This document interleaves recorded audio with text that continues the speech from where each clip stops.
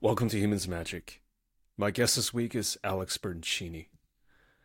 Alex is a Star City Games grinder, a Magic player, and someone who is banned from Magic.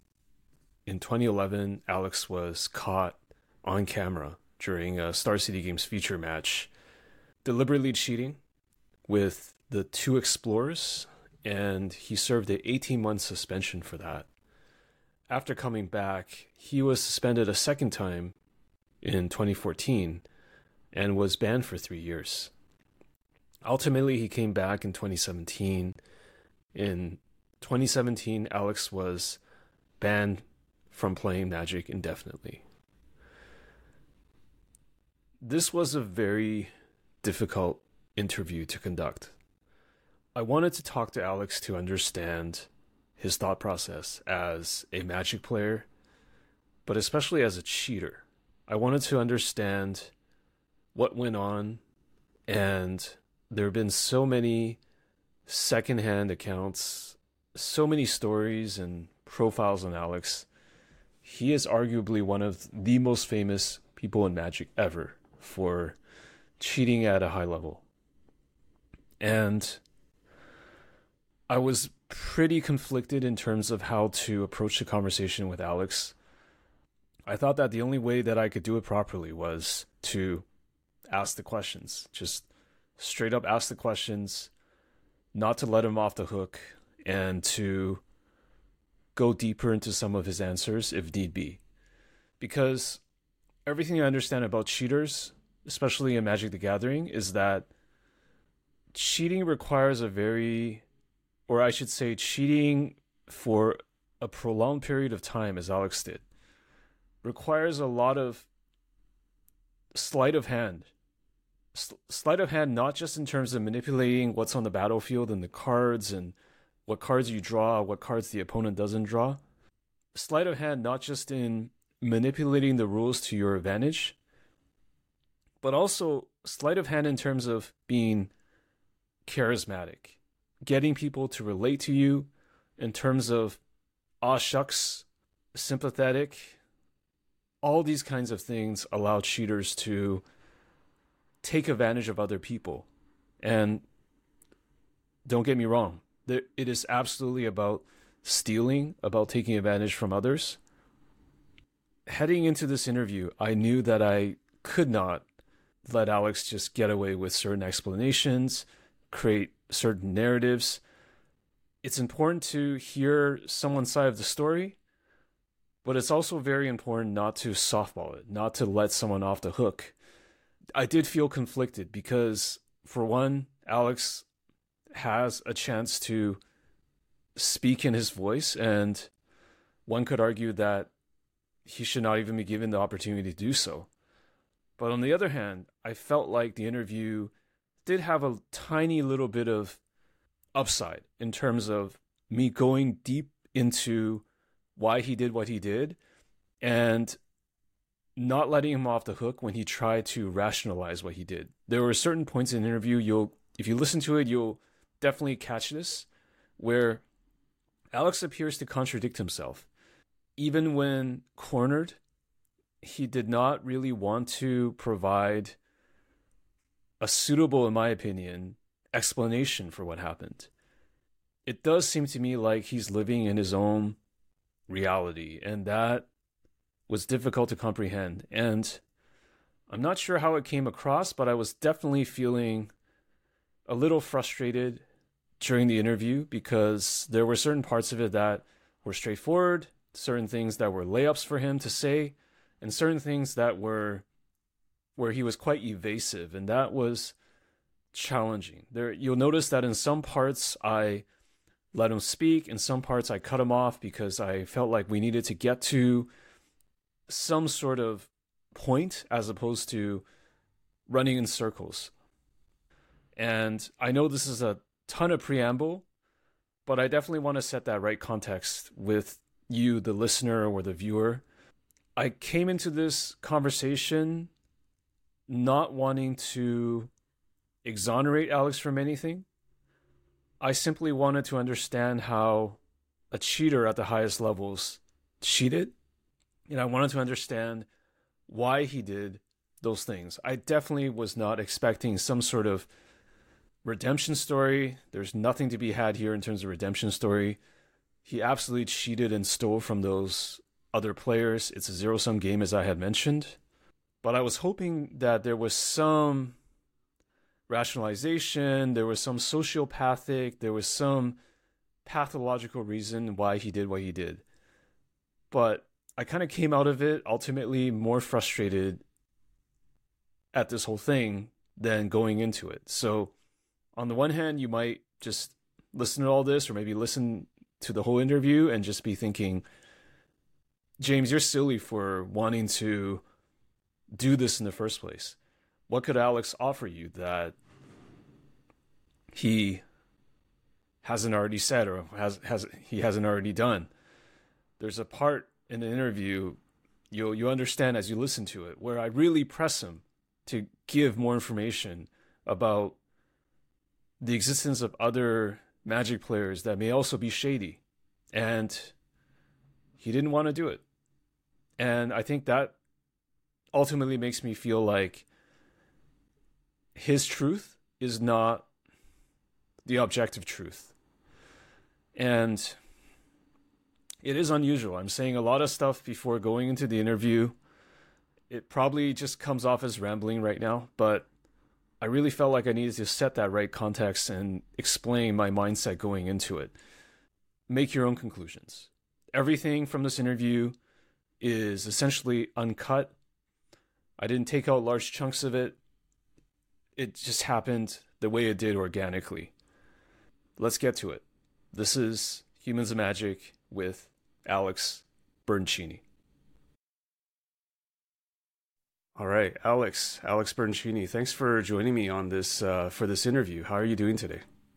Oh, all right, not too bad. It's what is it, Thursday today? And sunny and oh wait, Friday, right? It is Friday. It, Yeah, has it been yeah. a long week, a short week, or how has it been? Well, the days kind of blend together like lately. So like they kind of did when I played Magic too. You it was kind of just like a race to the weekend. Like when was the next flight I'd have to take, or when was the next, hopping in the car and going to the next tournament, So it's kind of like every other day kind of just is just one of the days that you're not doing it. So it's just they're all the same. Like the Mondays and the Wednesdays are all just, you know, very very little calendar work that I do. Yeah, whereabouts? Just to fill folks in, like whereabouts are you right now, and what are you up to these days? So I live right outside of Austin in a little town called Pflugerville, which is like just a suburb of Austin, just to the north. And I play poker full time, and it's um, it's just something that I wanted to do kind of after Magic at some point. I kind of wanted to do it even while I was playing Magic, but I never really had the time because Magic took all my time. But um, I found that Texas was recommended to me, so that's where I found myself. hmm how's the poker grind been going? I assume you're doing it full time, right? That's Yeah. basically like a job, if I assume correctly.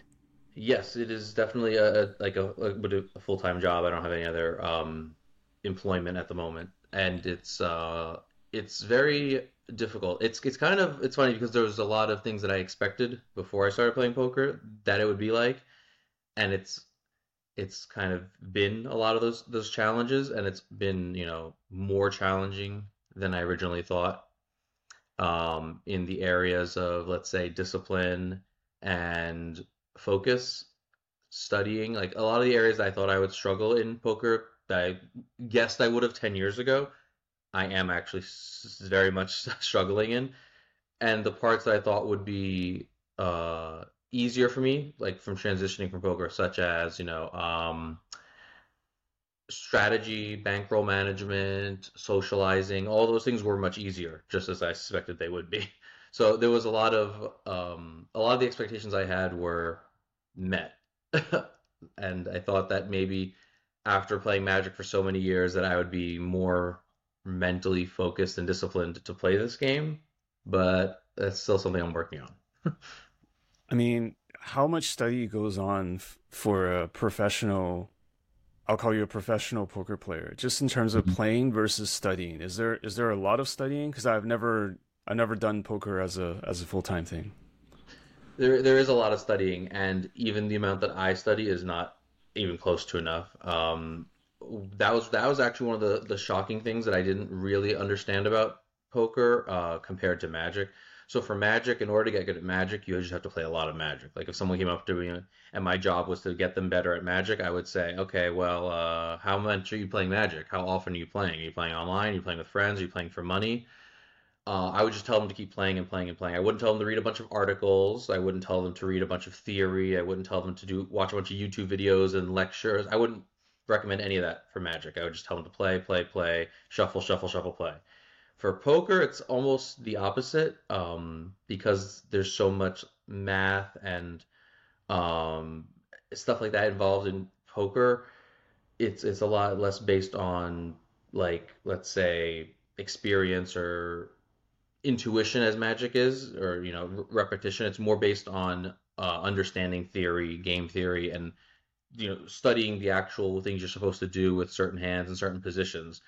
So because of that, you actually have to understand a lot more detailed stuff that the brain isn't very good at picking up at in game, and it has bad feedback loops and bad patterns and stuff like that. So you actually have to study a lot because you're not supposed to look at what happens if you play aces a certain way after 100 hands. You're supposed to look at what happens, what you're supposed to do 100 times when you play aces, and so this goes for all the hands. So the suggestion would probably be, I would say, something close to like 50-50. For if you spend 40 hours a week involved in poker, you should probably spend roughly 20 hours studying and 20 hours playing. Whereas in Magic, I would say you should do 38 hours playing. Maybe you could watch a YouTube video of your favorite person talking about a deck or something like that. But for me, I spend a lot more time playing than I do studying, which I should, I've still been having a hard time finding that good balance there. I should be doing much more studying than I have been playing. Have you found success in what you've done for poker so far? Just in terms of, I don't know if you're playing cash, you're playing tournaments, some combination. Like, are you? And I don't even know if you have specific goals in poker other than make a living. I don't know how you think about all of that stuff. That's a good question. Yeah. I have found what some people would find as success in that, as in like I make more money than I put into it. So like as Hmm. far as it has been successful or has it been fruitful, yes, it has. I've made more money than I put in. I play a little bit a mix of cash and tournaments. I started off playing more tournaments, and now I'm leaning a little bit more and playing more cash. But as far as what I wanted to get out of it, I went into it originally with the goal that if I could show a proficiency after like a year or two of playing it, that I understood the game, that I could play the game consistently, at least I would have a fallback plan for, in case any other future endeavor I wanted to do failed, I could always lean back on poker. The goal wasn't to necessarily play poker full time for the rest of my life. And that wasn't the goal. And then after having played it, despite even being somewhat successful monetarily at it, it's definitely not something that I intend to do for the long haul, as in like, if I'm doing this full time in 5 years from now, I'll consider it not what I want to do. I think that would probably be like the backup fallout, a fallback plan. There was a chance Interesting. yeah, yeah, there was a chance that when I got into it, that I would really just love it entirely, and I'd be like, okay, I want to do nothing else all day long other than study and play this game. And I do very much like it. I've enjoyed the game even more than I thought I would. But similarly, one of the things I learned from Magic was that playing a game for a living is provides its own level of stress that almost counterfeits the liberation you feel that you're playing a game for a living.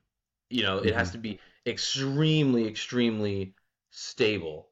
And playing games for a living just naturally isn't very stable. And poker doesn't have the word stability anywhere in it.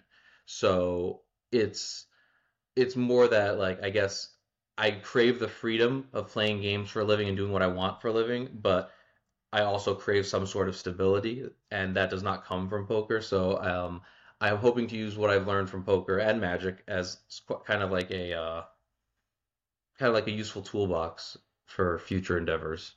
Does that mean that what you're doing right now is stressful? Extremely, very. It's very stressful, and in more ways than I originally thought. In ways that it wasn't with Magic. It's just because it it's funny because no matter how one approaches it comes with some form of stress. If you approach it like gamblers do, you have a lot of stress about it from like either a societal or monetary point of view. And if you come at it from a point of view of a strategic person, you still have a lot of pressure on yourself and to perform, and your own shortcomings and your own faults. So whether you look at it from the most gambly gambler that hates it when his aces get cracked, or when you look at whether you look at it professionally, like, well, I understand it's going to happen 28% of the time. I'm just going to accept that. Regardless of how you look at it, there's always going to be stresses because it's almost impossible to play the game perfectly, and you're going to be hard on yourself in some regard. And the best players in the game, the ones that make it the farthest and make it the longest after the most years, aren't the players that play the game the best. It's the people that understand themselves and control their emotions the best. And that is, if there's a definition of easier said than done, that is it. Controlling your emotions, because that's just basically what you have to do. You have to control, you know, almost like become a robot. You know what I mean? I found that to be very difficult for myself. I kind of wear my emotions on my sleeve. I think I hardly have any poker face at all, which is a kind of overstated skill, but in and of itself, like, the poker face you have inside your own head, the way that you're able to digest events that have happened to you, it's hard and very stressful, regardless of whether I know in the long run I will make some money off of it. Do you still have any connection to Magic the Gathering? I know you're banned from playing Magic competitively Mhm. or tournaments, but do you have any connection? Do you follow the game? Do you do any of that at all today? Yes, yeah, I do. I follow and I keep up with mostly older formats and eternal formats like Legacy, Vintage, EDH, and mostly Cube is what I do. And I still play that once or twice a week. Actually, at one of the local stores, we have a group of people that Cube draft once a week with me, and it's pretty fun. I found that a lot of the most fun I had in the game was actually in more casually played formats. Like, I don't really miss playing standard or modern or flying to a GP and doing a draft as much as I thought I would. So yeah, and then I play on Magic Online a lot, mostly just Cube and Limited and stuff like that. But yeah, I do spend many hours a week consuming Magic content or playing. Absolutely, still, yeah. You're definitely a known person in Magic the Gathering at this point. So when you play Cube or even something that's not sanctioned, I mean, what's the reaction like from people that you play with? I mean, are they friends? Are they people at the store that happen to play? Or I guess I'm trying to figure out how your reputation does it still affect you to this day when you play poker or when you play Magic? It does in some ways. Almost all the players that I play with know who I am, the history of me through Magic, regardless of where I've lived, whether it was when I was in New York or California or here in Texas. It turns out a lot of people know, but it wasn't as big of an issue. I can't speak for how people think, but my perception is that most people, once they got to know me, they generally kind of made any kind of preconceived notion that they had, like, put it to the back of their head. Or if they continue to dislike me, then obviously they wouldn't, continue to engage with me. It hasn't really followed me much into poker since there isn't actually a large overlap between, let's say, entrenched Magic players and poker players living in Texas playing. So, and that's probably similar for most places, honestly. The overlap isn't. You would think there'd be a larger overlap, but there actually isn't. The demographic for poker is very, very, very vast, much more vast than Magic's. So I would say that maybe out of uh this is a rough number. Maybe out of 100 poker players, maybe only one of them is familiar with Magic. So maybe out of that one player, how many of them would know me? Probably, let's say 50%, maybe 25%. So it's really not very common for people to either recognize or know me from Magic at the poker table. But any of the players that do play, that I do play with, they all know who I am and stuff. So I've found the reception to not be negative, but that's probably just a matter of like people will be friendly to who they're associating with. So if somebody wants to cube draft with me every week, they'll probably be friendly with me regardless of what their actual thoughts are about me. But my guess is that they put it to the side since they continue to do it. So Hmm. Have there been any strong reactions toward you in any way, positive or negative? since the banning or like post banning. I mean, as of today, your interactions with people at the poker table or people you play Magic with. Not any really strong reactions, at least public reactions.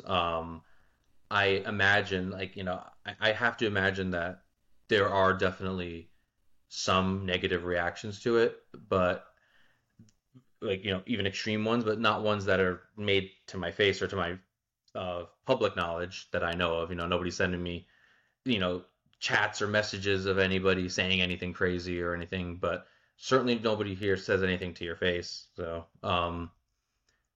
if there are strong reactions, they're not known to me. So I definitely couldn't say there aren't. I'm sure there are some because when I was playing Magic, I was extremely polarizing person. So it only makes sense that you know, even though I'm not as in the know anymore, it still makes sense that there would be strong reactions to it. It hasn't had any actual ramifications yet. Like I have not been banned from anywhere or forbidden from playing in certain places because of it. And I thought maybe I would just go back to the start. I mean, we're gonna definitely go through the sequence of events. I want to ask you questions Mhm. about your Magic career, but I just want to know, like, how did you even get started playing Magic? Like, maybe just take me back to the beginning and maybe when you were much younger, and how did you find the game? And maybe just take me through like finding the game to actually starting to play competitively. Right. So, uh, when I was younger, my parents or my dad mostly he played like chess with me and video games because he saw that I enjoyed playing games. So I started, as young playing just games like strategy games like on the computer or chess.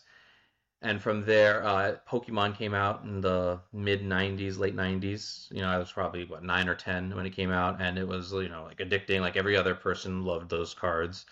And I collected Pokemon cards. And in middle school, I think, is when Yu-Gi-Oh came out, and that's when I was like, okay, this is a more fleshed out game. I didn't like the Pokemon game very much, so I moved over to Yu-Gi-Oh, played that for a few years, and then right as high school, for maybe first year of high school, maybe, yeah, ninth grade, I think it was, eighth or ninth grade. I saw some friends in school playing Magic, and I remember the first couple cards I saw were these like just basic lands like islands and swamps and stuff. I was like, "What game is this?" And they're like, "Oh, this is Magic: The Gathering. It's like a little bit harder than Yu-Gi-Oh and older." And I was like, "Oh, okay." And I think Invasion had just finished. So Onslaught block was the block that was out at the time, and I was like, okay, you know what? I'll try that game. Why not? So I had a friend that played Yu-Gi-Oh and Magic, and he's like, oh, I'll show you how to play Magic. Come over to my house. I'll show you how to play Magic. So he did, and I started playing Magic. Like I just played a few games. Like wow, this game is really cool, and I just fell in love with it there. And so from that day on, I just started. I quit Yu-Gi-Oh. I was just all Magic at that point. And I was like, okay, where can I play this game? So I went to like the local card stores around in New York, right above the city, about 30 minutes north. And I would play at these little like card stores that had these small tournaments. And from there is when I started, getting, interested in tournaments because it was like, okay, well, you enter, you pay whatever it was, $5 or $10, and then you would win some store credits, some packs or whatever. And it was cool because that was like a competitive outlet. I actually enjoyed playing the game and competing. So that was kind of where I learned that I enjoyed not just playing games, but I also enjoyed competing in them and trying to like win a prize, whatever that is. So I started at that point. I started playing it and tried taking it a little bit more seriously. I remember looking at the Scry magazine and Inquest and stuff like that. They had deck techs and all this stuff, and I was like, oh, cool! Wow, there's people that put like a lot of thought into this game. It was much more fleshed out than like Yu-Gi-Oh, which had just come out, or the Pokemon game. Like it was immediately in depth. So I knew as soon as I started playing it that I was only going to play Magic. I didn't really care about any other card games or any other games really. I didn't play very many video games. I just kind of was obsessed with Magic from an early point. And I would travel to the city. There was a store called Neutral Ground that used to be around. A lot of big name pros came out of there, like John Finkel, Steve Oms. A lot of the best players from the Northeast played at Neutral Ground frequently.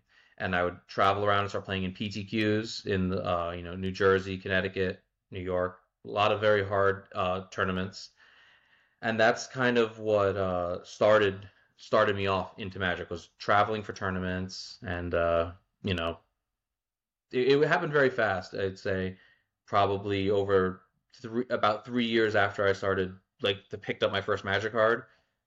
3 years later, I was driving 8 hours for a PTQ or 7 hours, for a Star City Games tournament and stuff like that.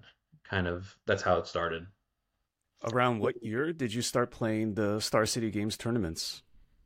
I believe the first they had I remember I played their second tournament ever, their second 5K is what they were called, Star City Games 5Ks. They were in Virginia, and I played the second one and the third one. They had a weekend that they had two, and it was 2000 and I want to say 2007, I believe 2007 or 2008.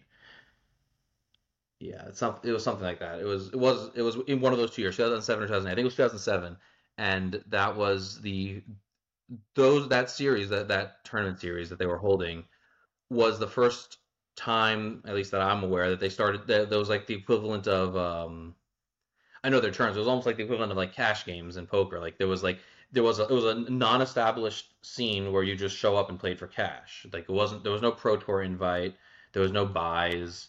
It was just kind of a sit down, pay your entry fee was $20 at the time, and then win cash. And there was a trophy involved and stuff like that. And it was just different than a Grand Prix, which were rotating formats and a lot of limited, which I enjoyed constructed more than limited. And I wanted a chance to just like sit down, play Magic, and win money. Like that was just sounded like a cool thing to me. So yeah, as soon as I played that whatever the second event and I won it, and as soon as that happened, that's like what really started me like started the fire. Like that's when I was like, okay, I'm gonna travel to all of these, and I want to play as much as I possibly can to get better at it. Hmm.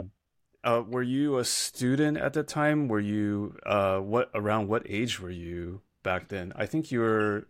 How old are you now? You're in your mid 30s, right? Yes. So at that time I was 17 or 18. Yeah. So I was like, it was, I was just leaving high school and starting college. And I even, so when I had gone to college, I didn't really want to go as much. My parents kind of insisted, for lack of a better term.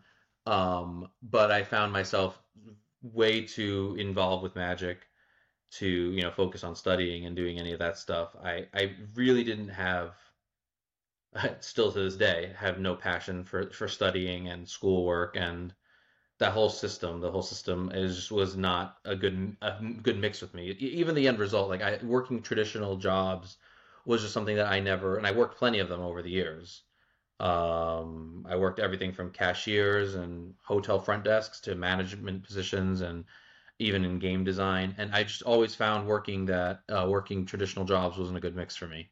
So going to school was also, it felt like one of those things that led to the inevitable 9 to 5 job. whether it's good or bad, wasn't really the point. It was more just, part of me wonders, looking back now. At the time, all I wanted to do was play Magic, but looking back at it now, I wonder how much of it was me really not enjoying or meshing well with school versus me just wanting to play Magic because I was young and I just couldn't focus on anything else other than Magic. So yeah, I was a student at the time. When I was in high school, I was traveling on the weekends to play Magic here and there. But when I was in college, I would also do the same thing, and my schoolwork suffered, and I didn't really pay attention to it. So I ended up dropping out after a year and a half, and just doing Magic instead full time.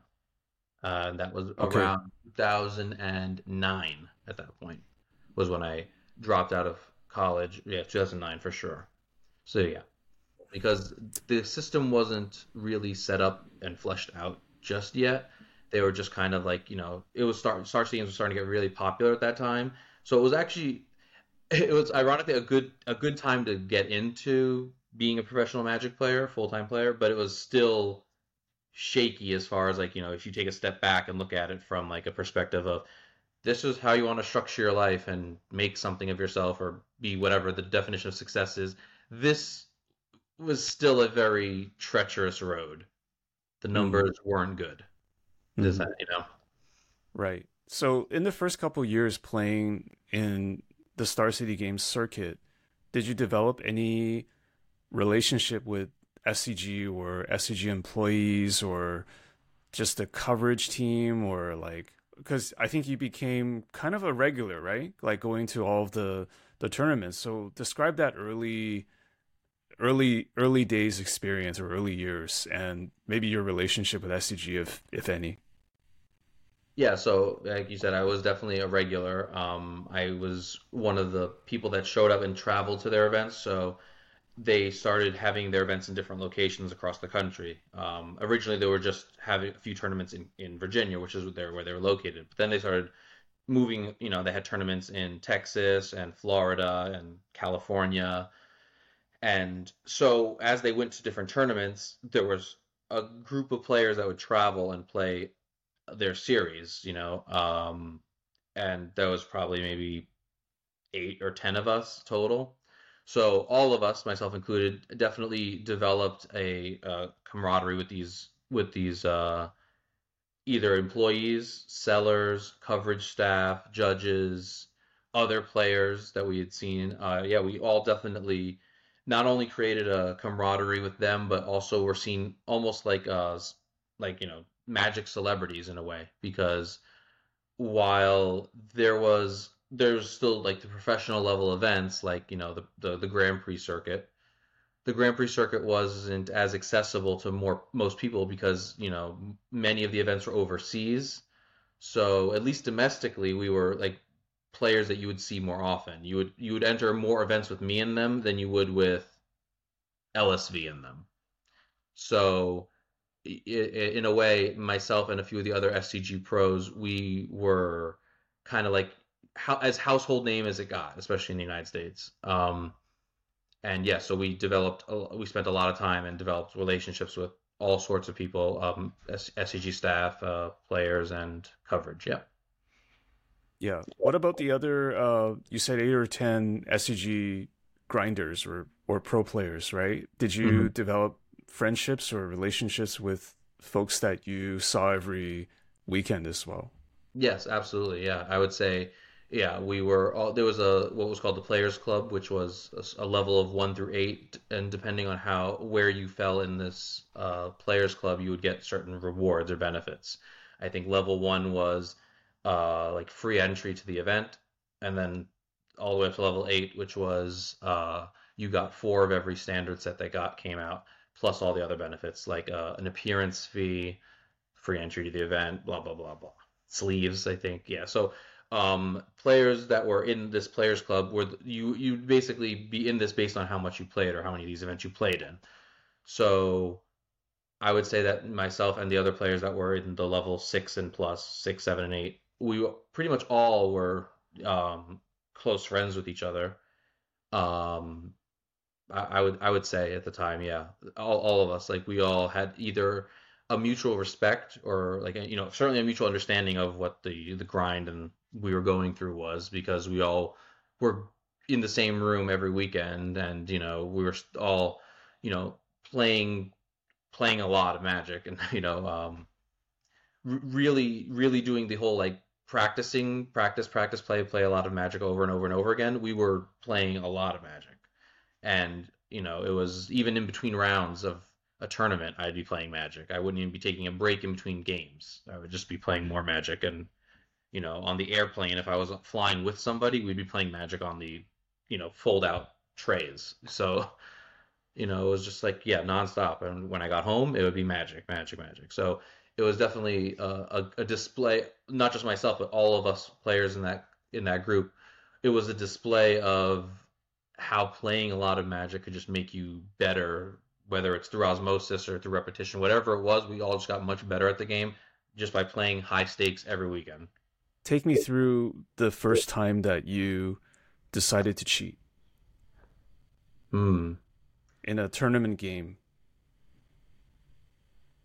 It's funny because I don't remember the very first time. Um, I don't remember it being like a cognizant thought that I thought ahead of or thought of in the moment. But there was a point where I wasn't cheating, and then there was a point where I was. So I legitimately don't remember. I couldn't tell you an event or a game. I don't even know if I could tell you a year in which was the first time that I Because I'm caught. trying to figure out, maybe this is a leading question, but I'm trying to figure out if there was like a moment when the stakes were high. Was it like there must have been something that triggered that initial uh, decision to bend the rules to your advantage? So I want to know, like, Right. was it like playing for something with stakes, or like there had to be something, right? Yes, yes. I would say that the general impetus for me to cheat in general came the most when I thought it was opportune. So if I saw an opportunity, that was more the triggering thing rather than necessarily the stakes. Um, the way that the point system worked in Star City Games, all you would get accumulation total of points based on the events. So if you didn't get enough points this week, you could get more points next week. But the points this week were just as valuable as the points next week. So it wasn't necessarily the stakes didn't necessarily get higher as the season went on. The stakes were always on from week one to just accumulate points. So the tournaments, whether it was round one or whether it was round nine playing for top eight, the stakes were always equally high. I would say relatively equally high. Obviously, you're gonna get more stress when you're 9-1 than when you're 0-0. But for the most part, it was definitely a constant state of stress. So the conditions that I found myself cheating the most often during were instances where I believed I could get away with whatever it was I was doing. So I would never show up to a tournament, with like marked sleeves or a marked deck, or like, okay, well, how am I going to cheat today? Like that was never a conversation I had with myself, but it was definitely one that I didn't necessarily need to have with myself at the time of doing it either. So for instance, let's say there was an opportunity to we'll go play an extra land, right? So if there was an opportunity to play an extra land where if I get caught playing the extra land, the punishment for playing the extra land would, I mean, it might not even be a warning. It might just be, oh, you already played land this turn. Oh, I'm sorry. Pick it back up. Or you just get to play the extra land. So in my head, it wasn't necessarily like, oh, well, this match is for $1,000 and I need these points really badly and I don't want to have flown all the way over here, so I need to figure out a way to cheat. I need to figure out a way to play an extra land. It was more just like, can I play an extra land here? Okay, play an extra land. Or like, Mm-hmm. whatever, insert X, tap 2 white mana to cast a card that costs 3 white mana. You know what I mean? Like, whatever, insert whatever thing there. But it wasn't but yeah, weirdly enough, like I think that the thing that was different about my cheats than other ones was because they were opportunistic in nature, they were much easier for me to get away with.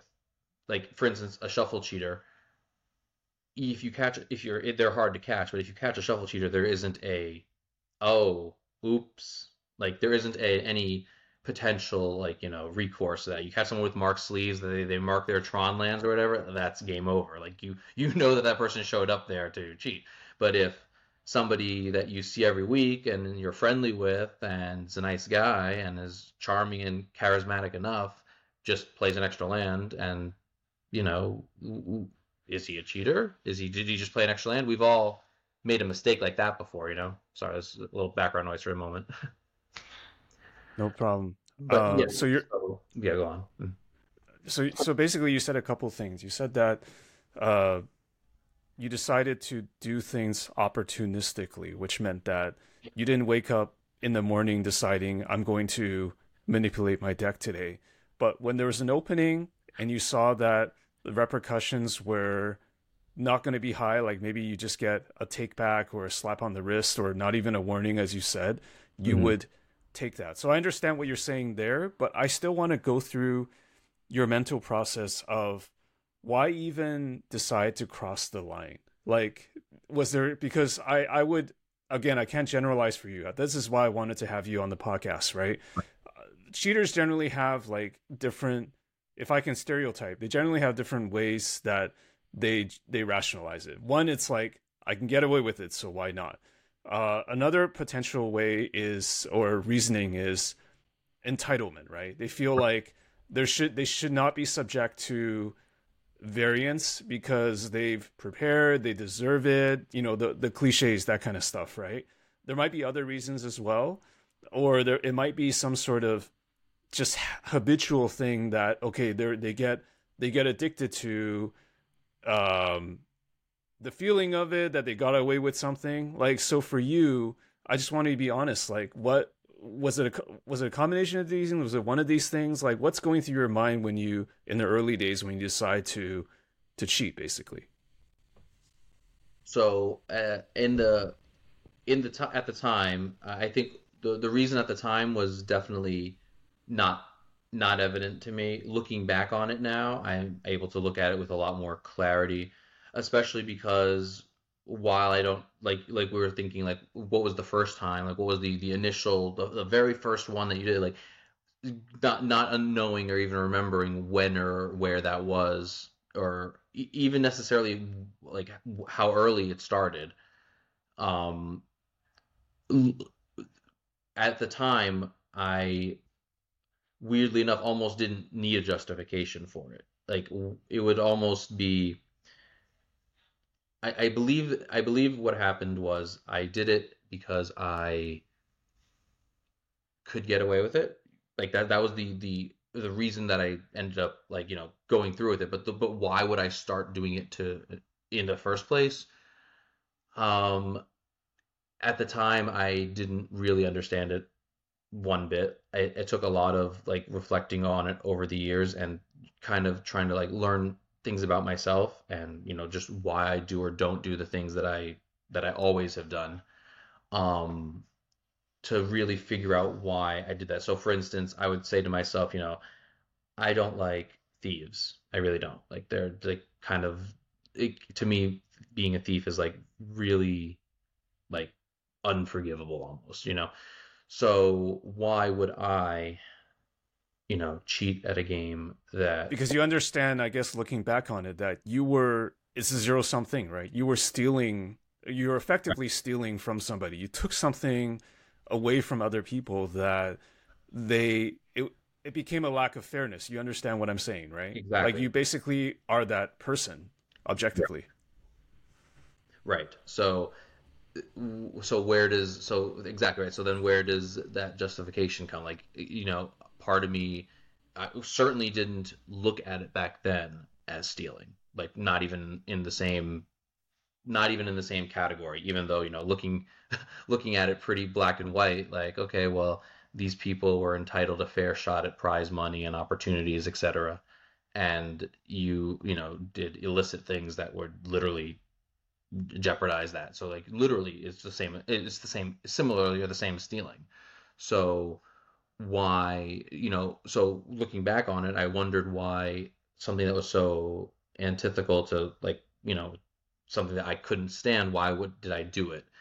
And part of me comes to the conclusion that it didn't need it did certainly didn't meet those criteria to me at the time. Like certainly was never, not once at any point, doing any of these things saying like I'm stealing from John or Joe or whatever. You know what I mean? Like it was more of I believe, looking back on it, I believe it was more of like a self-preservation thing, more of if I don't continue to perform at whatever level it was, then it means that I'm not worthy or good enough at this game that I've at this point spent so much time and devoted so much of my identity to. Like if somebody were to ask me, "Can you describe yourself in 5 words?" I would say magic. Like, you know what I mean? Like that was it. It was pretty much my entire life, and anybody who knows me, knows that for sure. There was no separation of me, myself, my identity, who I was, my self-worth, any of it. There was no separation of any of it from the game. So for me, I believe that, like you said, the game has variance in it. You can't always win at it. As soon as I was under the pressure to always perform, whether it was to get points, to top eight, to do whatever it was, as soon as that pressure mounted there, the choice became, if I don't perform, then I'm not good at this. And the risk of cheating is relatively low because the things that I'm doing I can get away with. And in fairness, it was much easier at that time to get away with them because this was, I mean, video footage of these events was like kind of starting at the time. Like it was like kind of a new thing. But even then, in 2009, 2008, like if you look at some of the footage on these Star City Games events, it's pretty grainy, and it's not like it is today where it's like 1,000 people in a Twitch chat typing in, me like, "Oh, did you see that guy shuffle cheated?" Like, no, it was nothing like that at all. And you know that begged the question people were always wondering, why did you cheat on camera? And it was one of the things that it didn't cross my mind much because at the time there wasn't much of a difference between that match and a match off camera because to me they were all around the same stakes. Like I just had to win it.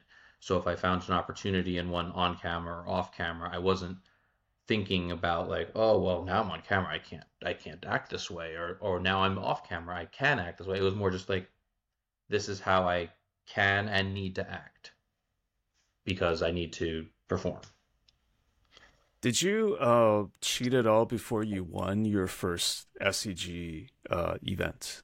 Because you mentioned pretty early on you won an event, right? I think you said Yeah. 2007 or 2008. Yes, that was what got me started, was winning an event relatively early in my professional career starting off. So I don't remember any instances before that. And So you were clean when you like up to that point in that yeah, early stage. I Okay. yes, I would say that with pretty So high. I want to ask you then, because you mentioned self-preservation, you mentioned at all points during the SCG circuit, like a point was a point, so it was always important to keep up performance.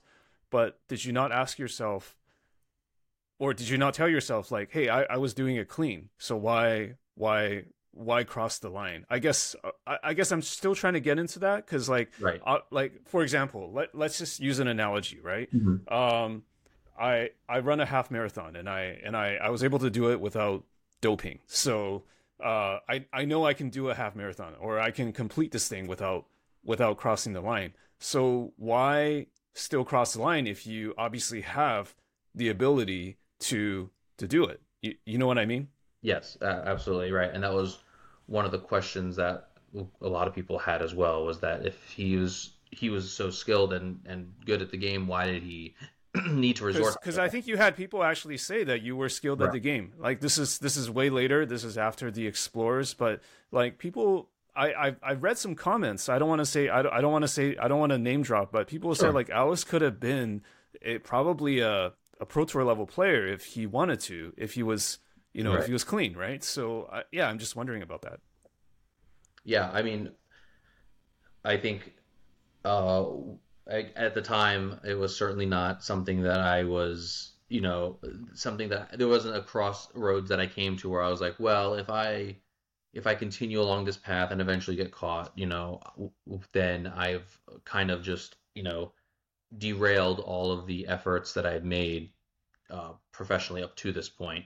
So for me, there wasn't at the time, there certainly wasn't a need for me to not do it because I was good enough. There was just a need to do better. If I could get more points by doing it, I would do it. So it was, yes, I think that I could have done it without it, and I had shown there were many tournaments that I won without cheating, absolutely.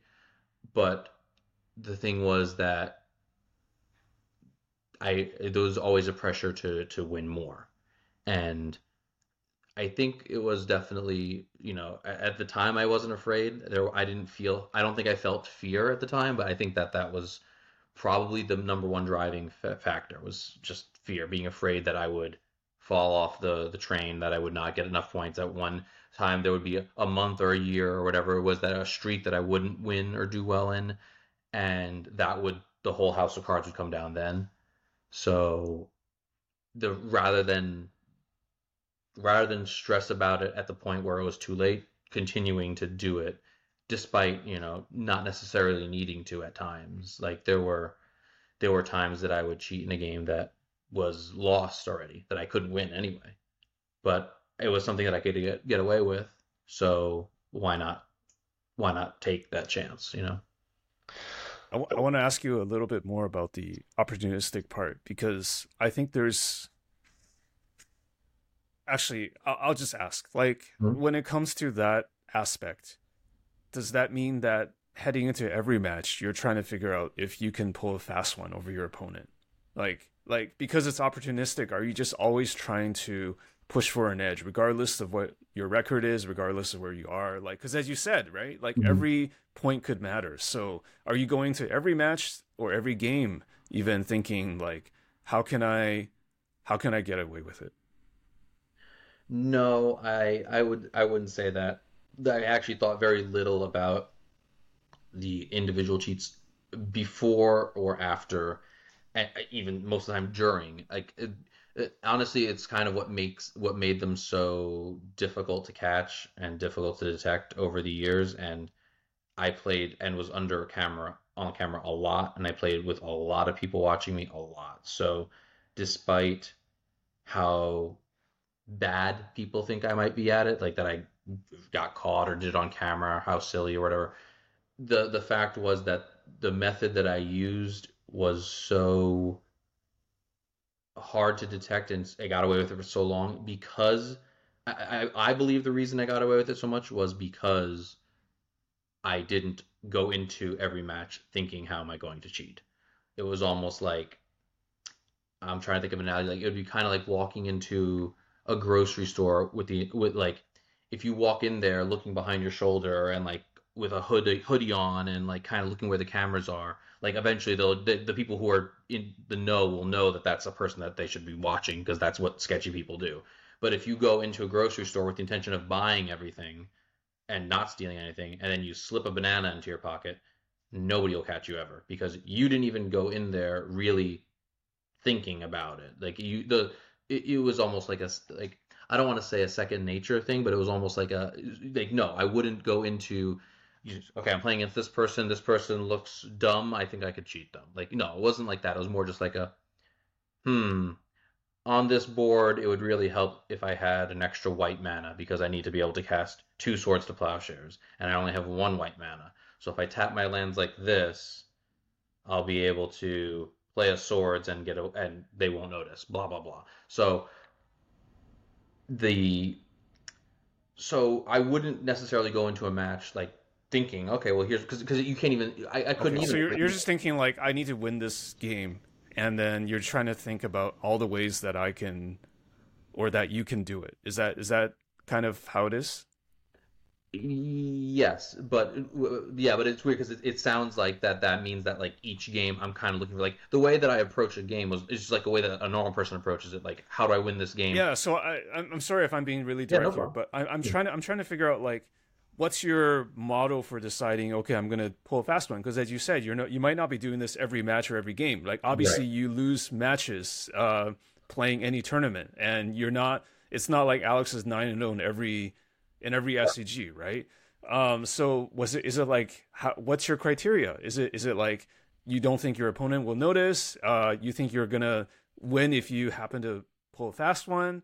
Like I'm trying to figure out like Yeah, I think I know it's hard to explain it, but right. just like how it's hard to not just in the sense that maybe you forgot about it, but just in the sense that it's hard to explain anything. Like how do I how do I ride a bicycle? Like at some Hmm. point it becomes so second nature to you. But what's your criteria? That's what I'm asking. I think it was a lot more context dependent. So there was a balancing between whether I thought this person would notice it, whether I thought it would be meaningful or necessary in a game. Um, and there was I think that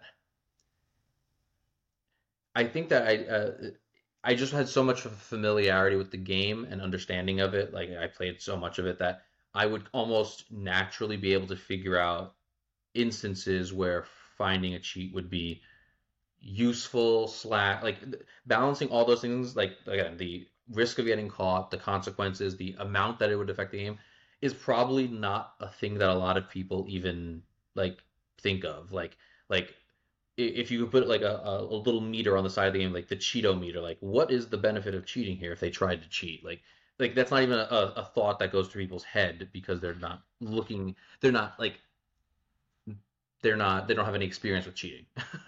So I guess that it might have even just been a subconscious thought that at any time I could be capable of doing it if if it met the criteria for doing so.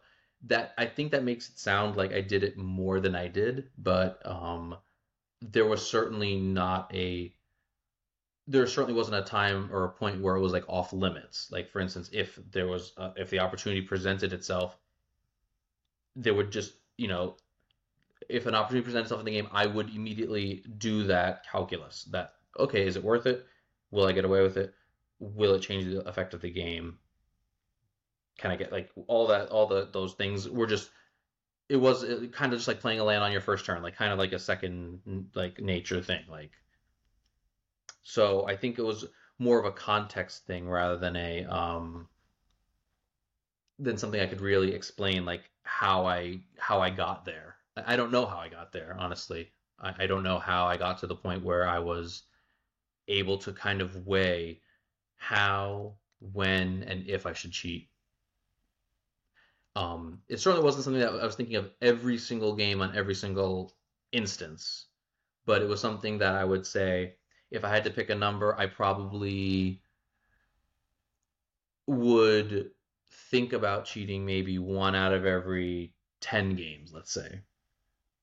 And if I wanted to, I got away with it in nine and a half out of all 10 of those games. So, Mm-hmm. like, the number of cheat. Let's put a number Hmm. let's put a number on it. I mean, you were suspended in 2011 after the two explorers incident. Hmm. You had been playing SCG for 3 4 years before then. Like, so can you put a number on how many times you cheated during that time span? No, I couldn't pick an exact number, but if I had to guess, let's see. From let's say 2008 or 9 to 2011,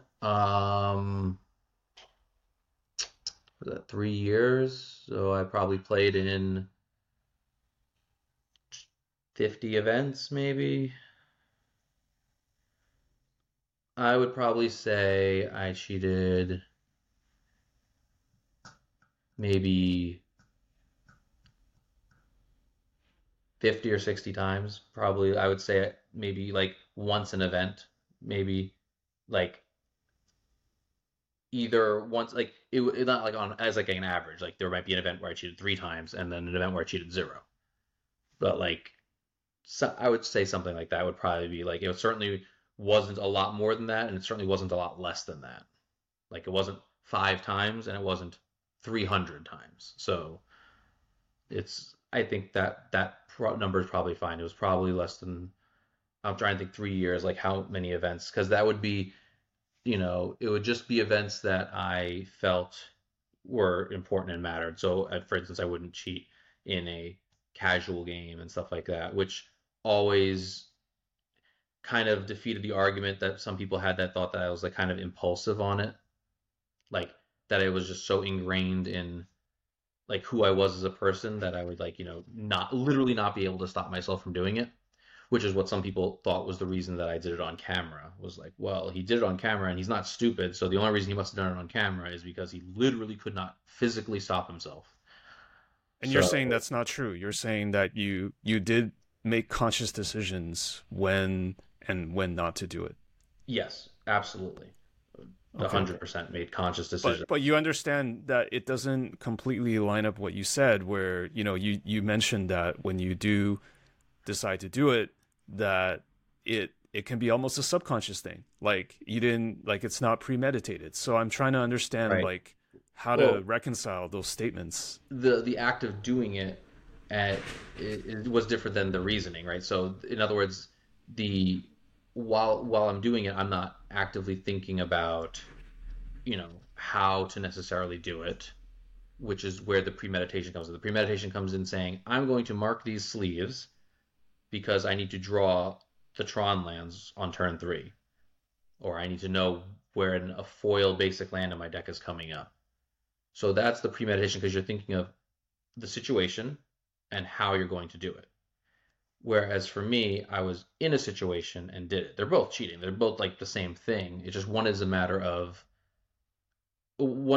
context. Like someone who knows how to shuffle cheat knows that they need to practice shuffle cheating ahead of time, and they have to know how to cut someone's deck and whatever the details of that are. Mm-hmm. Whereas for me, it would be more of a matter of how do I need to talk to this judge in case something happens. Like if a judge interviews me and asks me, your opponent said you played an additional land this turn. Can you tell us about that? Like talking to the talking to the judge or figuring out the exact situation came up as it came up, rather than something that I was preparing for ahead of time. Mm-hmm. So the I would say that it wasn't a compulsion to always cheat. It was a conscious decision. Like, should I cheat? Do I need to cheat here? And the answer was yes or no. So for a casual game of Magic, the answer would be no because I didn't have the fear of failure, whatever it was, to go with it, since it's a casual Mm-hmm. game. But Mm-hmm. once the SCG points were on the line, or whatever Grand Prix top 8 was on the line, which again starts at round 1, it doesn't just start in round 14 or whatever. It's always on during the competitive events. Then the the checkbox is already on. Like, yes, I can cheat if I need to for these. Does that mean that you were cheating regardless of whether you were winning your rounds in a tournament or whether you're losing the rounds in a tournament? Yeah, Like, I guess, so yeah. it was different or it was the same? No, it was the same. It was the same whether I was winning or losing. Correct. Okay. And during this time, like your first 40, 50 tournaments, did anybody confront you? For example, a friend that's watching your games, a judge that's watching the games. Like, did you have any conversations? Did people have conversations with you about, did some people notice what you were doing and confront you about it? Um, no, not really. No.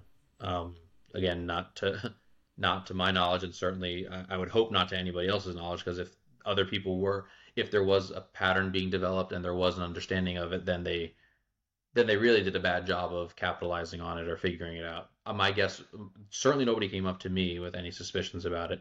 Any individual instance that was brought up to a judge, I'm sure was, I can't speak for what the judges were thinking or not thinking, but it certainly wasn't proposed to me like, oh, you must be cheating all the time.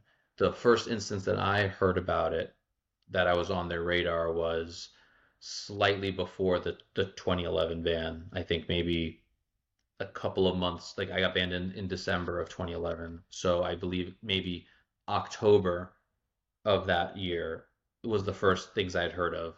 And the tournament that I ended up winning in December, that one I know that I was being watched a lot by the judges, and they had undercover judges and all this stuff. So at some point around then was when there was whispers of it. But certainly for the first, so 2008, 2009, 2010, no, nothing of the sort. And when there was infractions, like if there was an infraction that I did, it was certainly not treated as though it was malicious cheating. So you mentioned towards the end of 2011 you were being watched, or you were on some sort of watch list Mm-mm. by the judges. Did the judges or SCG ever come and talk to you about any of it? No.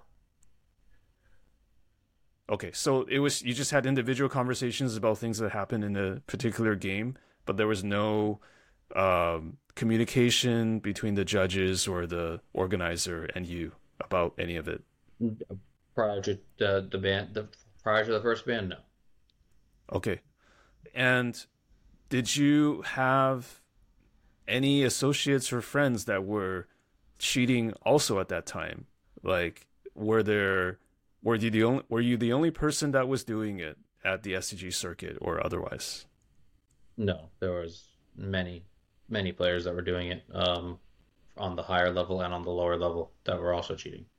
Um, it's tough because I don't know, like, for instance, it is people always say, oh, well, what instances do you know of them cheating? Like, that's one of the funny parts about it, is that, like, if you could prove it, you know, certainly, let's say me and someone else are playing and I suspect that they've cheated.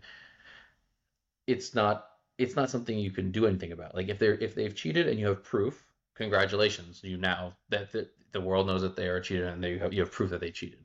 But if you don't have any proof that let's say they're playing against you, you don't have any proof that they've cheated, they haven't cheated, right? Like that, for everybody else's perception, they haven't cheated.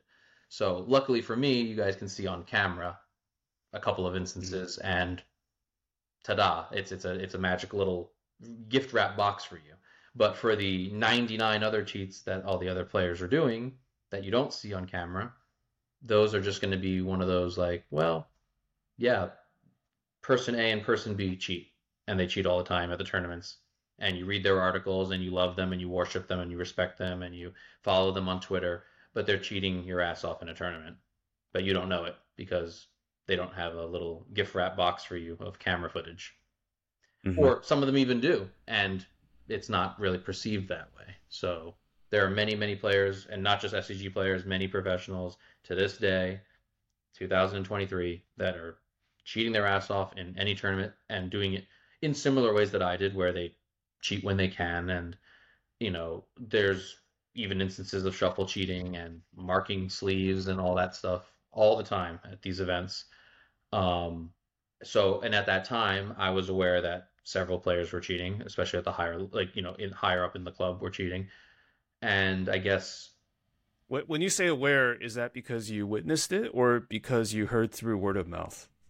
sometimes I would witness it, sometimes I'd hear it through word of mouth, both. Like, there was a time where I saw a player, higher up in the SCG club, just they were sitting next to me, playing a match right next to me, and I'm shuffling up for game two, and I'm looking over at their game, and the player plays Squadron Hawk, and they go grab three cards from their deck, Squadron Hawk, and like another white card slipped under the other Squadron Hawk.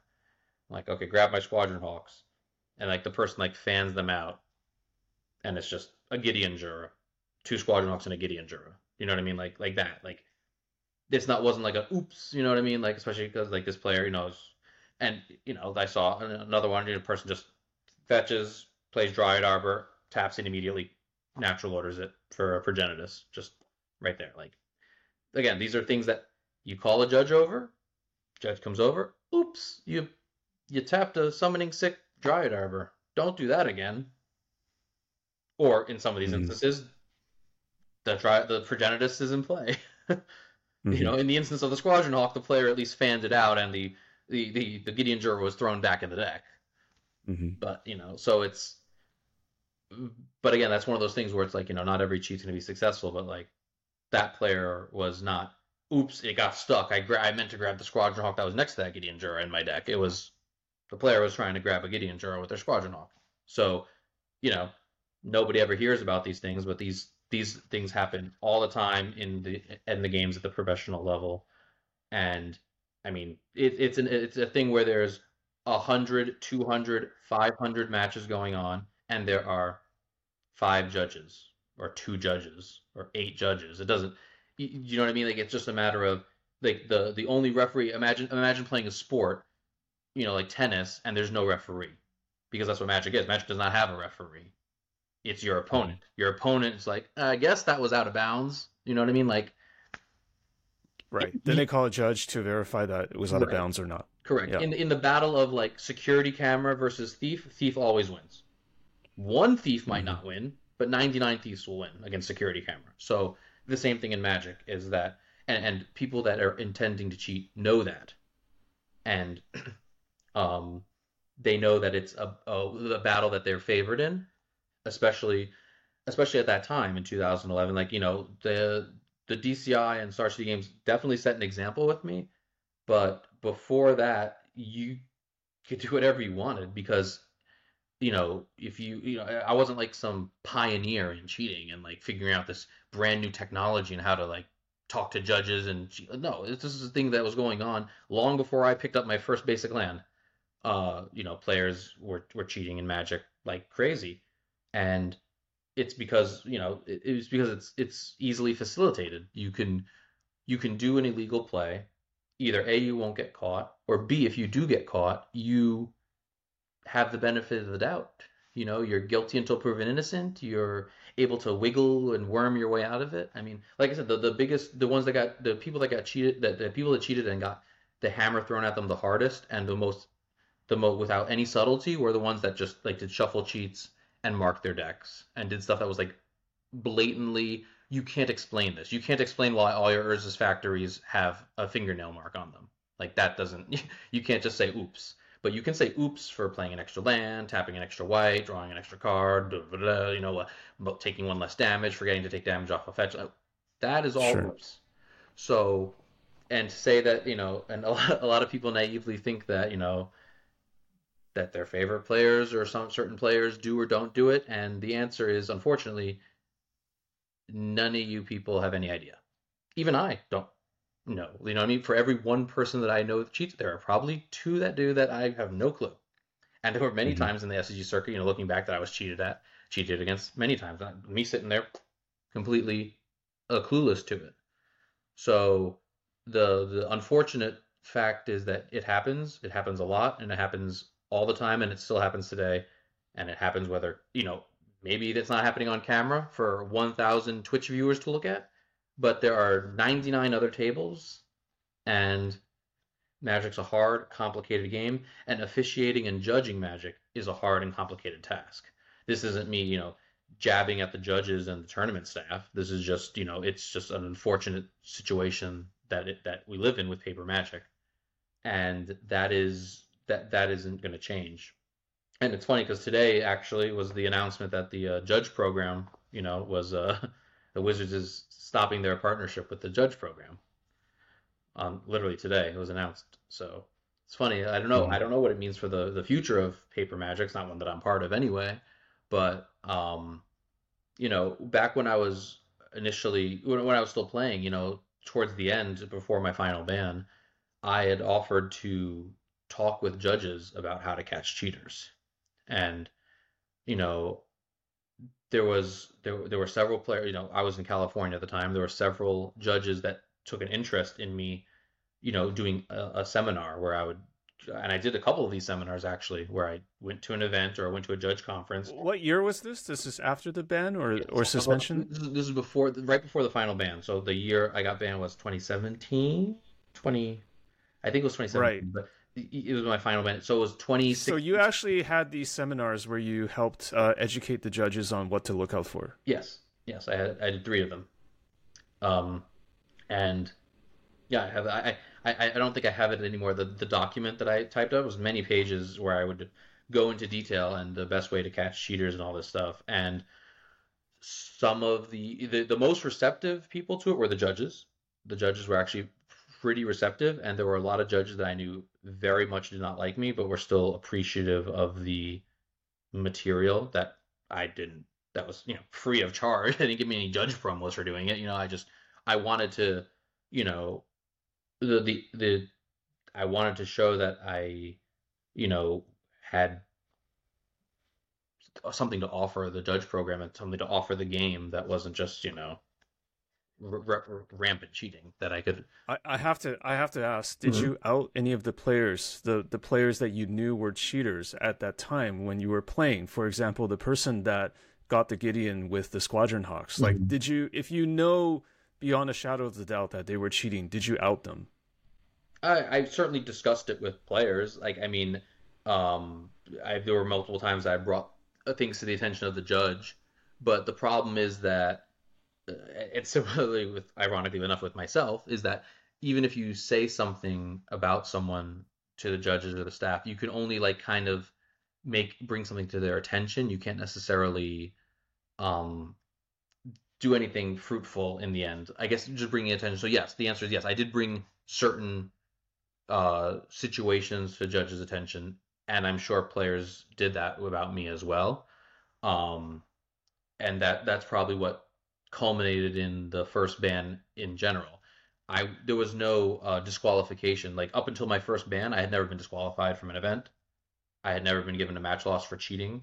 So to just be banned in December of 2011, the first ban, it must have been the culmination of multiple instances of outing and whistleblowing, whatever the equivalent is. So there was a little bit, it was a little bit less public back then. So for instance, nowadays you just go on Twitter and post the link to the Twitch clip where you found the person cheating. In 2008 and 2009, that was not a thing. There wasn't a it just wasn't a thing. Like Twitter existed, but it wasn't the platform for hysteria that it is nowadays. So um, technically, it's the name and shame method is a little bit more effective at catching cheaters, a little bit, because at least in the instance of where you're outing somebody, like for instance the Squadron Hawk Gideon Jura thing, at least in an instance like that, it will cause enough of a wave, a ripple that the right ears will hear it, the right eyeballs will see it. Even if there's not camera footage, at least people will be aware of it. So that kind of whistleblowing didn't exist really back then. It wasn't. It was just starting out, kind of thing. So Okay, so one thing you did mention is that cheating has been going on in Magic for a long time, and I'm thinking about the '90s in the Pro Tours, and where people just named and shamed players, right? That they thought were dirty. Like for example, there was a lot of landmark work done by players during that time to basically call out folks that they thought were not clean. Are you able to state on the record the players that you think are not playing clean that are still actively playing today? yeah, yeah, I'm not sure if I should. I don't know if there's any. I remember being advised a while back to be cautious of specific examples that I talked about with the cheating and specifically for legal reasons. When So asked, you think that these players might take legal action against you? Is that why you don't want to do it, or something Not else? necessarily. Not necessarily. Do I think like do I think there's a less than 1% chance? Yes. But is it like, I think I don't think it's of in my best interest to name drop and point names because then it becomes a similar question to what ended up getting me what ended up being the reception towards my towards the thing I was doing with the judges. the reception I got from the judges was incredibly positive when I literally specifically went into the details of not only how I cheated, but how other people were cheating with everything but the name dropping, like talking about all these Hmm. instances. And I gave specific examples, like not just like Hmm. imaginative things. I gave specific examples of things that I watched and witnessed Right. firsthand, not through word of mouth, firsthand visually. But And let me just like lay out my logic. You may Mhm. not agree with my logic, and that's totally fair. Okay, We just said that cheating is stealing. You basically said that cheating, or you agree with me that cheating is taking something away from other players that are not playing that are playing clean, right? yes, Is that fair to say? yeah, Okay, so and you did say that you saw during your days, right, Mhm. playing. You sat next to somebody that was without a shadow of the doubt cheating. yeah, Like there was no accident to getting a Gideon with the Squadron Hawks. Like right. you knew without a shadow of the doubt that person 100% that the person was cheating in that moment. So if there are players today that are still playing that are actively stealing from other players, do you not feel some sort of obligation to maybe not on this podcast, but even to tell the judges literally, this person is doing it. You should investigate them. Like two wrongs don't make a right. Right. Two wrongs is two wrongs, right? So I yeah. I could be a cheater, but Mhm. that doesn't take away from the fact that factually this other person is a cheater. So I'm trying to understand like It did though. It that did take away. process, right? It did take away from the fact. That is the difference here. It very much did take away from the fact. My name, my reputation, my agendas, whatever you want to call them, did very much take away from my credibility on what I have to say entirely. And that was Okay. evident with me when I did the judge But thing. now That but I guess my logic is that if you're able to talk about who these players are now, you have nothing to lose now. Your credibility is different than what it was when you were being investigated or you I were trying disagree. to. I disagree. I think my credibility couldn't be less than zero if I wanted it to be. Like it is beyond any shadow of a doubt zero. Zero. It is -1, my credibility. I could Okay. say that is something I have beyond any doubt about, and I've seen Okay. throughout the years. And it started with when I was talking with the judges and trying to do that and giving specific examples. The Magic community's response was, I would almost think the Magic community did not want me to out anybody or did not want the help that I had to offer because Mm. for whatever reason the judges were receptive to it. But I certainly learned from that, and since then even I've learned that my credibility is beyond zero. So I don't have a problem with it. But if I gave you 5 names right here on the record, it would not it would not mean what you think or what you would hope it would mean. Certainly not what I hope it would mean. So And you're saying you never gave these names to the DCI or to the judges. I mentioned, yeah, I mentioned by name multiple times to judge staff, specific players, and specific instances over the years. Yes, I did. Do you know if they were being investigated? And I guess they're still some of them are still actively playing today. That's what you're saying. Yes, some of them are still actively playing today, but Okay. um, yeah, I don't know if they're still under current investigation. I don't know the inner workings of how the investigations are done, but I will say it is a losing battle from the judge point of view. So I don't envy their job of figuring out and doling judgment, you know, whether they see it or whether it's based on some band player's word of mouth or what he says he saw or says he didn't see. But I do know that the things that I say, if I say that it said it's tainted. Every word that I say regarding magic is tainted. Like, you know, I could tell you that blue is the best color for counter spells, and it would be like, oh, that's what a cheater would say. Like it's actually kind of preposterous. Like it's at first I took it very kind of like almost personally that, well, just because I cheated doesn't mean that the things I have to say aren't valid. You know, I don't think that the responses that people had were appropriate based on, it was kind of overblowing certain things. and then it got to the point where I realized that, whether it's the nature of the social media machine or whether it's just human nature or whatever it is, it's just past the point of reason, and there isn't a reasoning with the mob. So it's like at this point, it doesn't matter what I do or what I say. I could have a cure for cancer in my hand right now. It wouldn't even make it to the doctor's office. Like it wouldn't even be examined. So, and I've learned to accept that and be okay with that because a lot of the space that I once pined to be part of and was centered to my identity, I've seen under the ugly veil of it. And yeah, I mean, it could be coming from a jilted and jaded band Magic player that people think I am. That's fine and dandy, but I have seen the underbelly of the game, and I've seen the underbelly of your favorite Magic players.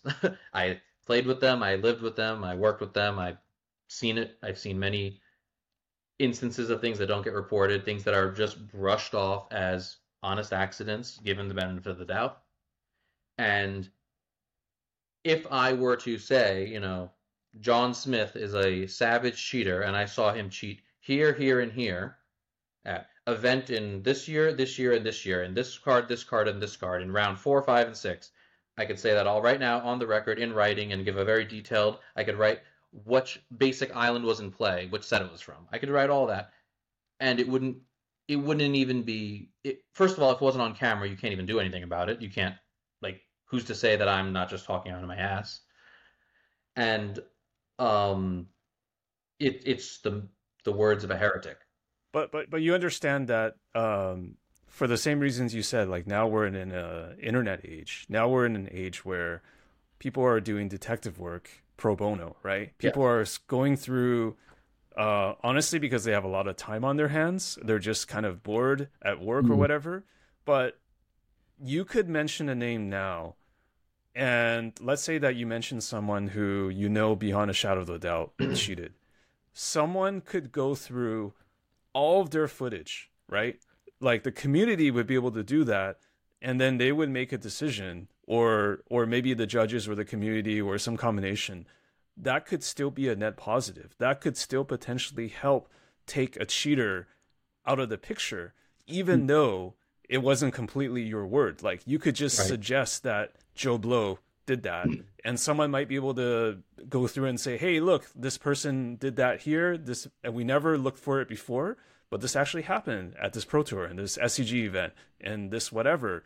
Like, would that not still be a net positive? Like, you could still mention someone's name, and the community could then verify it. It's not actually your word versus, like, it's not up to you alone. Do you understand what I'm saying? Right. Like, if I said Lance Armstrong cheated because he used drugs, it's not completely up to me. Like, I could be a cheater, I could be a savage cheater, but the community could then look through all the Tour de France and figure out, like, and do their own private investigation, because that's also the same logic that they suspended and banned you, because it was not all firsthand information. It was like corroborating Right. evidence from different accounts, right? I That guess. Yeah. someone could independently do investigations. So I'm still trying to I'm sorry to harp on this so much, but I'm still trying to figure out, like, would there not be a benefit to publicly stating, like, this person might be shady, and just tell your truth and let other people fill in the gaps. Yeah. I guess part of me over the years had tried doing that and was immediately quashed when I tried to do that with the judge program. So I guess I wouldn't be opposed to doing it again. Again, like at this point, I don't have anything to lose. I don't have anything to gain. So it would be pretty, you know, aside from any kind of, I would need to speak to somebody who would talk with me on a legal basis if there's any kind of legal ramifications, because that's the first thing I need to make sure that I'm 100% clear of, because that I certainly will not have even the slightest risk of any kind of legal action taken against me for the sake of the Magic community, who can all, continue on as they are, for all I care. I love the game. I would prefer the game to have more integrity in it. I tried to bring to light a lot of 10 years of firsthand experience cheating and getting away with it to the judges and to the community. in a very helpful format that again the judges were very receptive to it. It was pretty, without tooting my own horn, it was pretty good source material, let's just say. And the Magic community's response was so, I, I, I don't care if I'm the minority, it's just ridiculous. It was the the greater Magic community, the Twitter, the Reddit, whatever community this is it's such a deformed blob of bad perspective, of bad outlook, of short-sighted thinking. And you know what? I honestly think that I could, and maybe I could be, if there's a positive reaction afterwards, and everybody on Twitter wants me to out 5 or 10 names, I'll do it. I'll write them down. I'll give a list of where and when I observed certain things, and if the community is generally wanting me to do that, fine. I'll do it tomorrow. But um, I want it to be stated that it isn't some deep dark secret that I've kept hidden inside, and it's rather something that the Magic community does not, it doesn't care about. They want to be fed the things that they know and the things that they like and the things that they agree with. They want they only want to hear what they want to hear, and they want confirmation on what they know to be true. So for instance, I'm gonna say Reed Duke. He's never cheated. The guy has no doesn't have a bad bone in his body.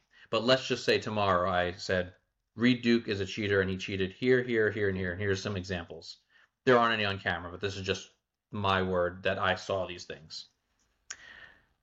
The response wouldn't be one of sleuthiness, of investigativeness. It wouldn't be one of, well, let's get to the bottom of this. It would be a mockery. It would be a jeering. It would be a laugh fest. It would just be, haha, yes, I'm sure he did. Yeah, of course, yeah, some cheater would say that to take something off of him, or he's just wanting to spit one out into the aether because he doesn't like Reed for whatever reason or whatever, And like I said, this Reed is not a cheater by any stretch. I'm just saying a name that would cause commotion because it would just be like that goes completely against every single thing that I've ever thought and believed, and that makes me uncomfortable. So the answer is no. I don't believe you. I don't care. I don't. It's not. It's not. It's just. That's just the way that social media works, and that's the way that information is spread these days. And um, I ideally would be a fruitful endeavor. If trust me, I would sleep slightly better if I could say 10 names of people that I've seen cheat over the years, and 10 people were investigated for cheating. Trust me, I wish that's how it went. I'd have the names written in calligraphy. But you know what? It's just not how the world works, and it's just not how the internet works. And it's the however much people think that people are interested in a redemption story, or people are interested in the truth, or people are interested in justice. People are just interested in their own self-interest and hearing what they already believe in, you know, having a pat on the back and feeling smart. That's what people are interested in. So that would be my response. If everybody responds to this and they want me to come out and name a bunch of names, maybe I will. And I would certainly hope that other professionals in the scene would also do the same, because if you think I'm the only person that knows 10 cheaters that have never been caught, or 10 cheaters that are cheating to this day, I'm probably in the I'm probably in the least know of some of these other cheaters. There are many people that still play test and still, currently play with and against players that are currently cheating in the game to this day, that are not banned and, completely out of harm's way from the game. I can't do any more harm to the game. I can never play a sanctioned match of Magic. I can never take $1 from another human being in a game of Magic. But there are still people today who are taking thousands from their fellow friends, and people are none the wiser. And there are plenty of them that I've never even heard of, and I don't know either. So I know that other people do know certain players who are cheating and not saying anything either. And part of me wonders, are they just that selfish and self-centered that they don't out those people either? Or are they also understanding that there's similar to what I understand, which is that speaking a bunch of names into the air like that doesn't necessarily bring justice. It doesn't necessarily bring an investigation. It doesn't bring the result that you want. It just kind of exposes yourself, you know. Let's say that person A is on the Pro Tour and they have a good Twitter following, they have a sponsorship, they're making YouTube content, they're playing at the Pro Tour, they have a bunch of everything's going great for them. But they know that their friend on their testing team is a cheater. Okay? They know that player B that they test with, that they room with, that they go to these You're events with. saying that they're complicit in it and they don't want to say anything for that reason. Correct. They have a lot to lose by saying something about it. Now, when they play them in an event, they'll cut their deck. You know what I mean? They'll give the old eagle eyes on the gameplay, and everything's kosher. I'm sure. But are they going to risk speaking out? Think about the last time you heard about somebody doing that. Think about the last time you heard a big name pro player talking about one of their friends or one of the people on their testing team before the player got caught. Not afterwards. Not after the player got caught on camera cheating, but beforehand.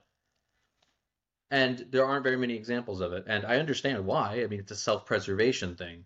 But the long and sad unfortunate truth is that many of the pro players who are playing the game today at a professional level are currently cheating. Doesn't make what I did better, doesn't make what I did worse. I am completely devoid from the game. I'm not playing a sanctioned match ever again. People who are currently cheating at the game for thousands of dollars, taking from you and your friends. You're not in the game anymore, but how does it make you feel that some of those folks are competing today still and you are not? Um, it doesn't bother me on a it doesn't bother me on a personal level. Like it doesn't feel like, unfair to me. Like it's just, the world is unfair. I think that that's kind of one of the biggest realizations that people can and should have at some point in life is that the world is unfair, very. So as far as like personally, it's just like it's not a big deal to me. It's unfortunate because like obviously, um, or maybe not obviously, but I would like to see fair and kosher Magic played. Like if I could push a button and remove cheating from the gaming world entirely, I would. I said obviously, but maybe not obviously, right? But I definitely am a supporter of like fair play, and obviously I wouldn't want anybody cheating against me when we're playing any game. So yeah, it obviously it's not ideal. I don't like it. I wish that it wasn't a thing. I wish that it was just, oh, you caught the big bad wolf and now cheating doesn't exist in the game anymore. I wish that was the case, but um, I guess I don't really think about it much anymore because I don't think there's a solution to it. If I thought there was a solution to it, I would try. Like I tried years ago to try and like I think people maybe thought like I was trying to tell the judges how to catch these cheaters because I wanted to like gain favor with them and stuff like that. Like I don't know. I don't know what kind of agenda people thought that I had when I was like going into details on how to catch cheaters. Like it was kind of one of those like I don't there was no benefit to the magician revealing their secrets, right? Like is it to kind of like dissuade them to think that I've like changed my ways and like now since he's coming clean we never have to watch him ever again as if I got deck checked every they stopped calling it random deck check when they deck checked me in every tournament because they didn't want to insult me by calling it random. They're like deck check, Alex. You know what I mean? Like it wasn't even a random deck check. So it's like I don't know. I think it's easy for the large number of Twitter and Reddit people who don't really go out and play in professional level events to have opinions on something that they don't know very much about because they haven't sat there and played 60 hours of Magic a week and gotten on a flight to go to a Star City Games tournament or a Grand Prix. If you haven't done that before, or you haven't, if your exposure to Magic is your local FNM where you know every single player and their parents and where they live, like if that's your exposure to the game, it's like, there's a whole big ocean out there. And a lot, most people don't know it because most people don't live it. And I know because I went to these events every week and I know how many people I saw. There was probably 8 to 10 people that travel to all these events and played as much as me and some of the other players do. And unless you're living that lifestyle, you don't understand a lot of the things that go on in them. And one of the things is the aspect of cheating, and that it happens more often than you think. Most of it is opportunistic cheating. I don't think that a lot of the players that are currently cheating in the game are shuffle cheaters. I don't think a lot of them are marking their sleeves or marking their cards. There are probably some, but that's not. I wouldn't know if I knew somebody who was doing that with like if I knew somebody who was a shuffle cheater or a marking cards cheater that was playing right now. I would say I would have already said that, and that would already be on the internet. That would already be known because those are easy to catch. The ones that are hard to catch are the ones that are not on camera.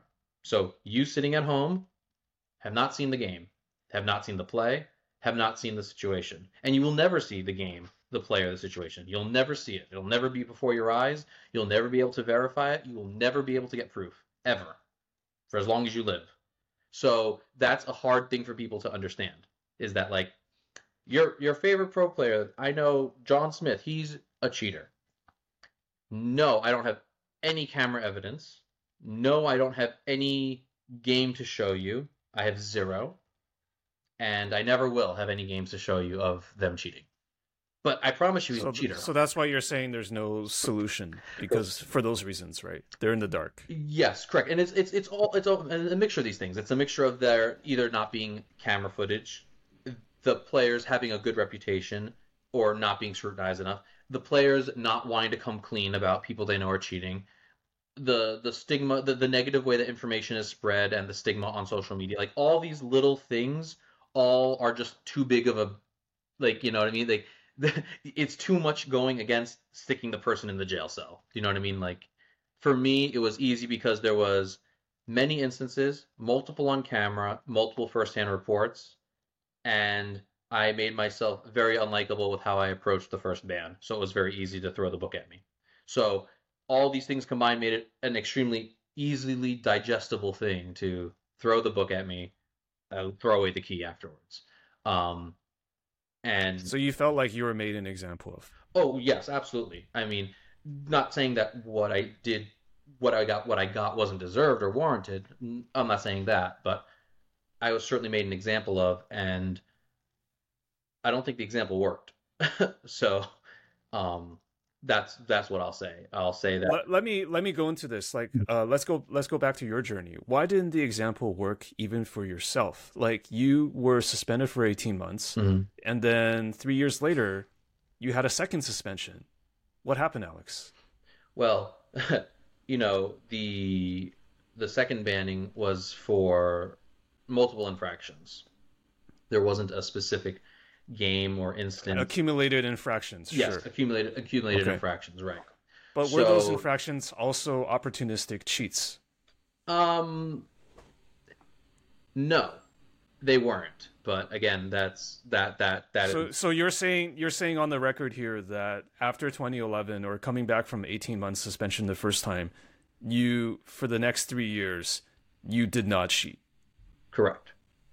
Yes, I had cheated plenty until the first ban in 2011, maybe 50, 60, 70 times, somewhere in that range, plenty.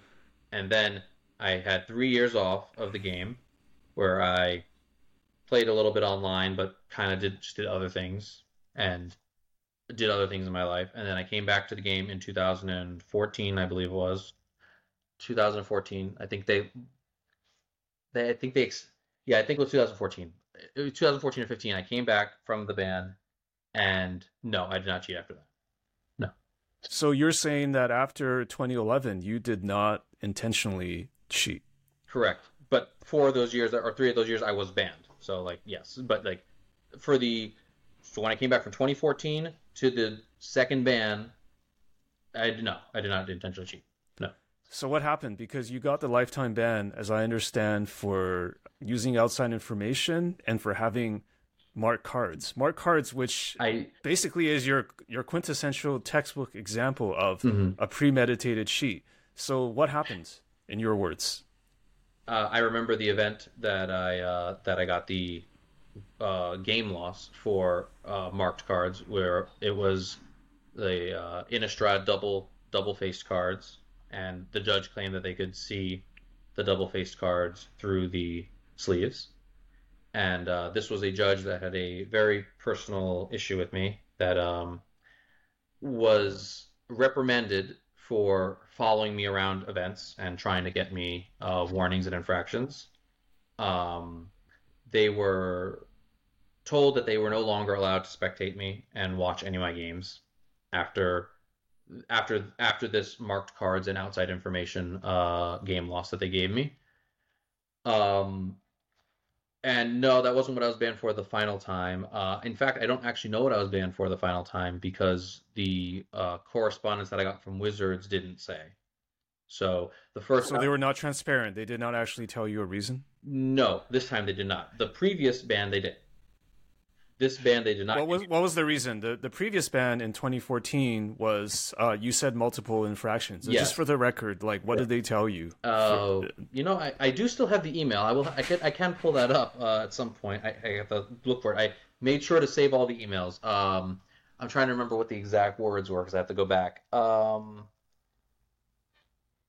It was repeated infractions. So, for instance, I had still never had no disqualifications. No, any disqualification that I got would have immediately just obviously been a ban. So, I think people think that there was a bunch of like smoking guns afterwards because that's just what people thought. Like the fact is that after those bans, there was no video evidence of me cheating. There was no disqualifications. So, um, if that's one of the things. It's like one of the like people just assumed that I got banned this again for cheating, but I of course of course like wouldn't you think that if I got kicked out of your store for shoplifting and then you kick me out of your store for 6 months, I come back in your store and then you notice things are missing again in your store,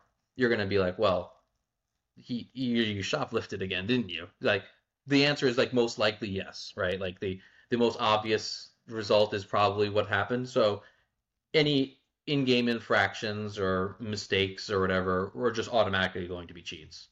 Um, and that's how all my games were seen after the original ban was any infractions, any kind of mistakes that I made, innocent or not, were Right, but as a tournament player myself, Mhm. I know that when you have an infraction or there's a ruling of any kind, whether infraction or otherwise, there is the ability to appeal.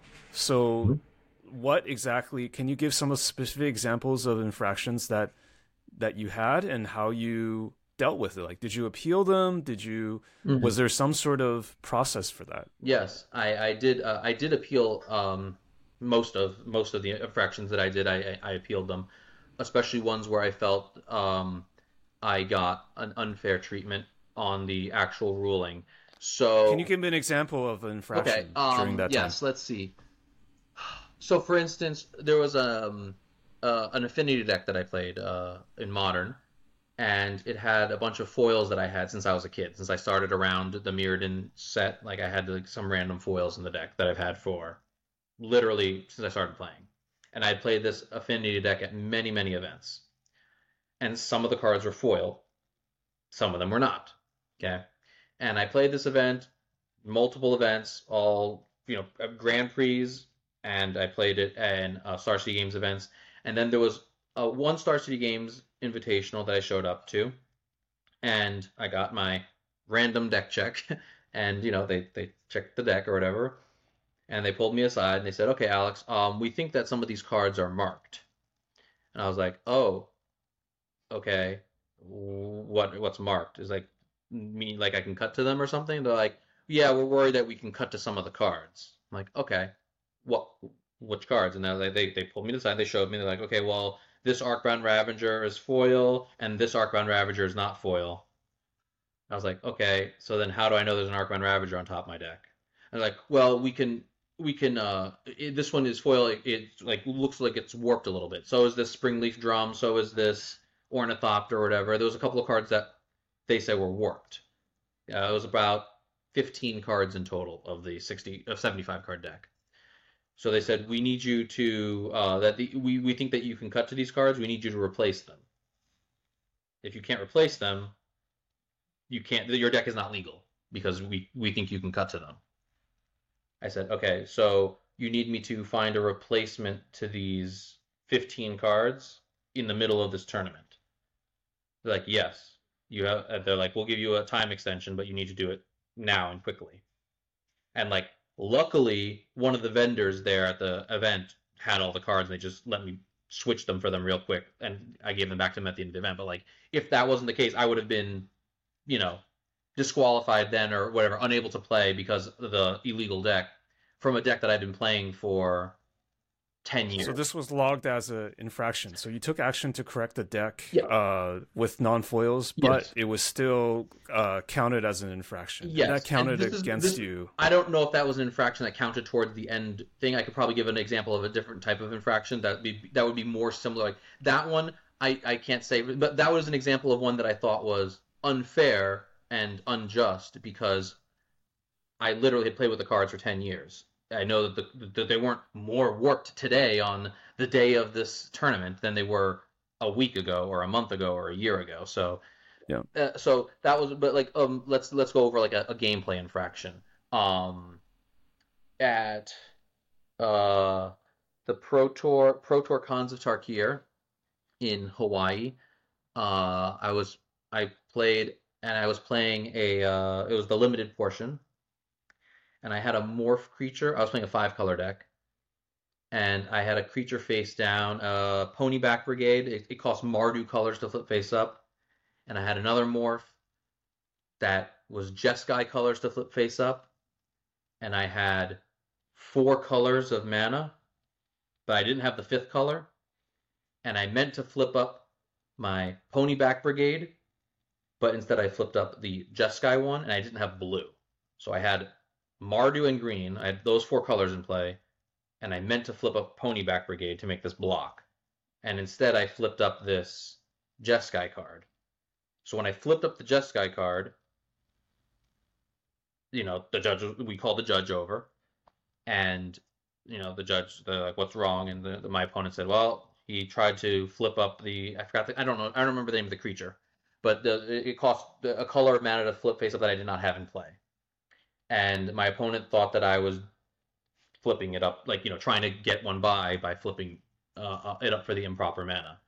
So in the way that the game was resolved was, okay, the creature goes back face down, and I get a warning for that, and like continue the game.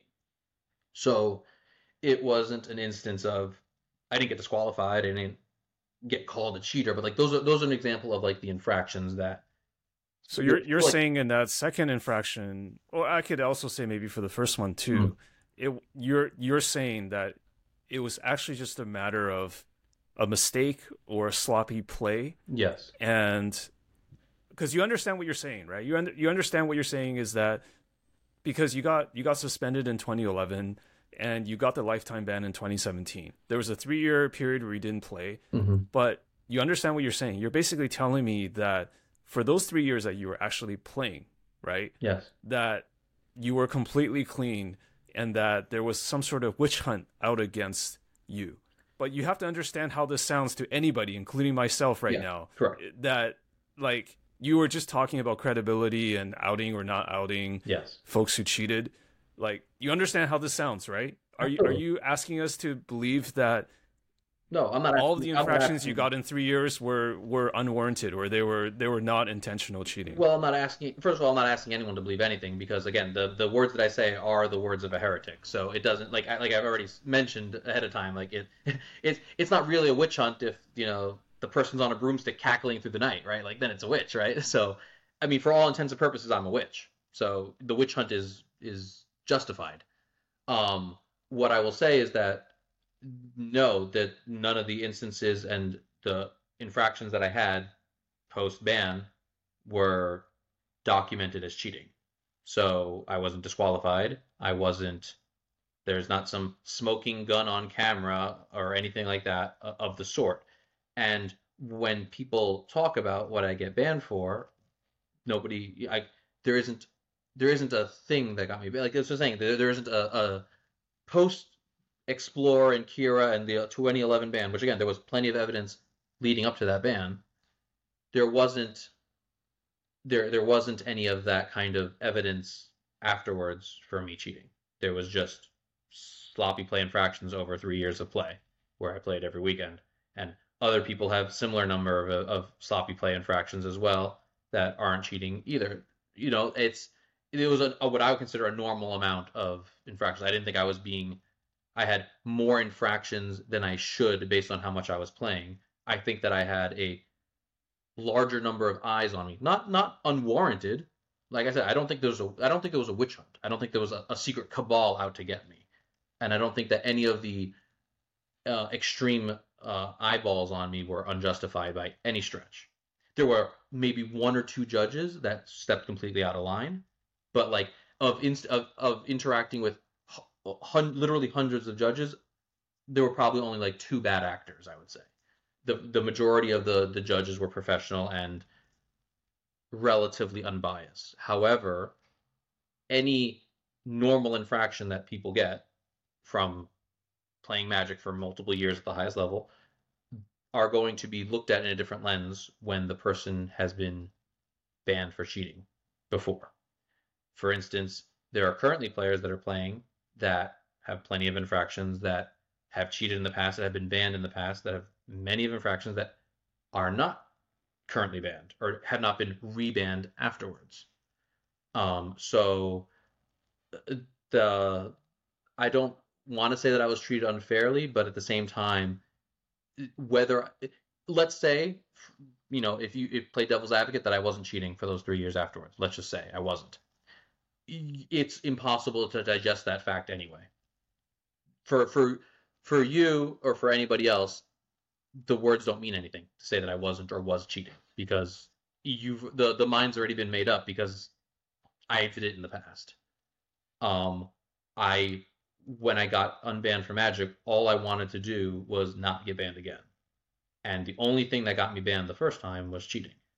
That's the only reason I got banned was because I cheated. And then not only did I cheat, but I also like approached the ban in a very, I would say, disrespectful manner, um, immature. And when I came back, I did not want that to happen again. It wasn't that I could create more ingenious ways of cheating that I had never thought of, or that I had spent 3 years thinking about new nefarious ways to get around the judges, or think of some new clever scheme that I could do so that, hey, you know what? Maybe if I cheat this time, I could say this so that I don't get banned again.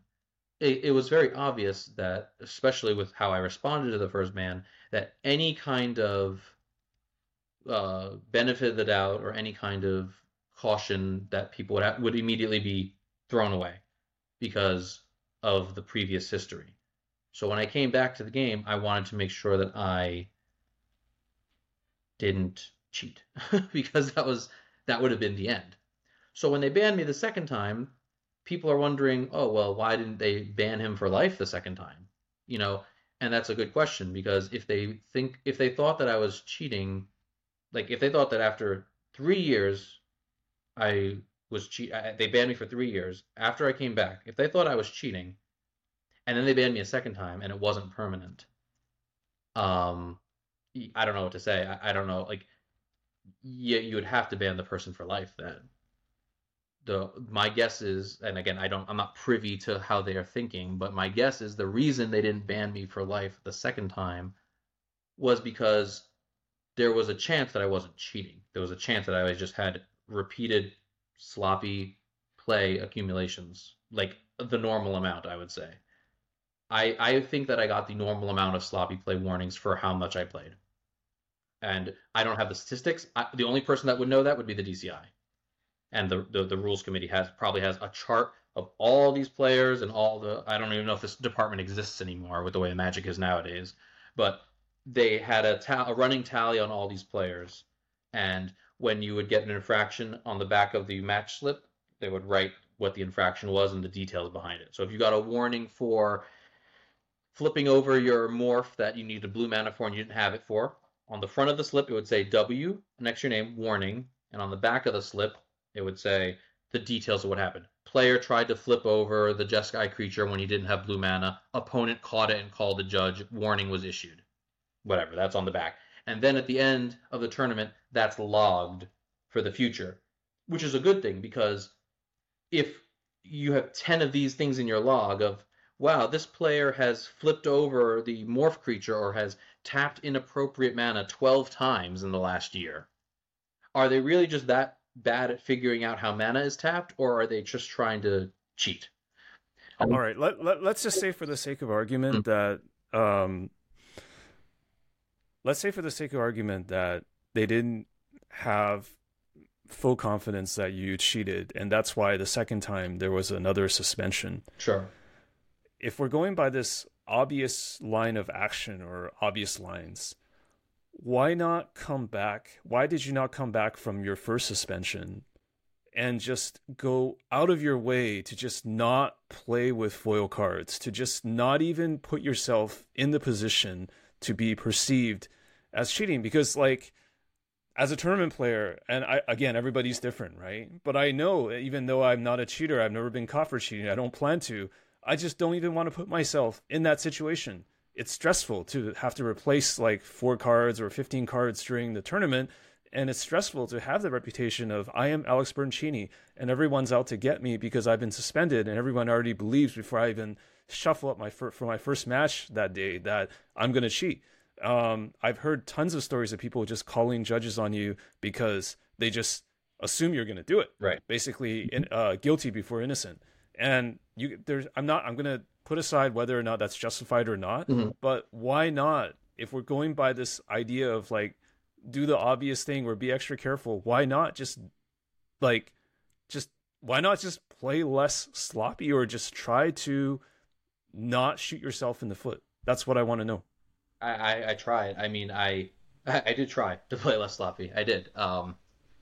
Yeah, I definitely was not playing at my peak performance during the second time coming back. I definitely still rushed things. I definitely just made honest mistakes. Like because you understand you're giving people ammunition against you. Right. Yes, and the ammunition is there, and it's always been there. And again, it's not, the onus was never on me to prove myself as innocent. The onus was just on hoping that the community didn't think I was cheating when I wasn't cheating. But that's not the case. And this is one of the reasons why, again, I think it's a losing battle for the judges, because you don't want to be the judge that stupidly lets something slide when there's actually cheating going on. The same way you don't want to accuse someone of cheating who just made an honest mistake. And that was kind of the heart. That was one of the talking points that I had when I was doing the judge seminar, was how to differentiate between, which I think was the hardest thing for judges to do, how to differentiate between somebody who is cheating versus somebody who made a mistake. Because the cheaters know that their only way of not getting reprimanded from cheating is by playing it off as a mistake. So as a judge, it's very, very important to know how to tell the difference between a mistake and a cheat when possible. It's not always possible, but when possible. And I guess looking back, I did not play as straightforward and as, you know, pensively as I needed to. I definitely rushed and was sloppy plenty of times. And there are instances on camera of me making mistakes that did not benefit me. Like, those aren't the ones that you see in the articles, but like there's some on camera where like I bin my own creature when it doesn't die in combat. Like, like those things just happen. And those aren't talked about very much. But there are instances of me playing sloppily, not just in my favor every single time, because that was an argument that people said. They're like, oh, well, yes, all of us get warnings and infractions and make sloppy plays, but yours are always in your favor.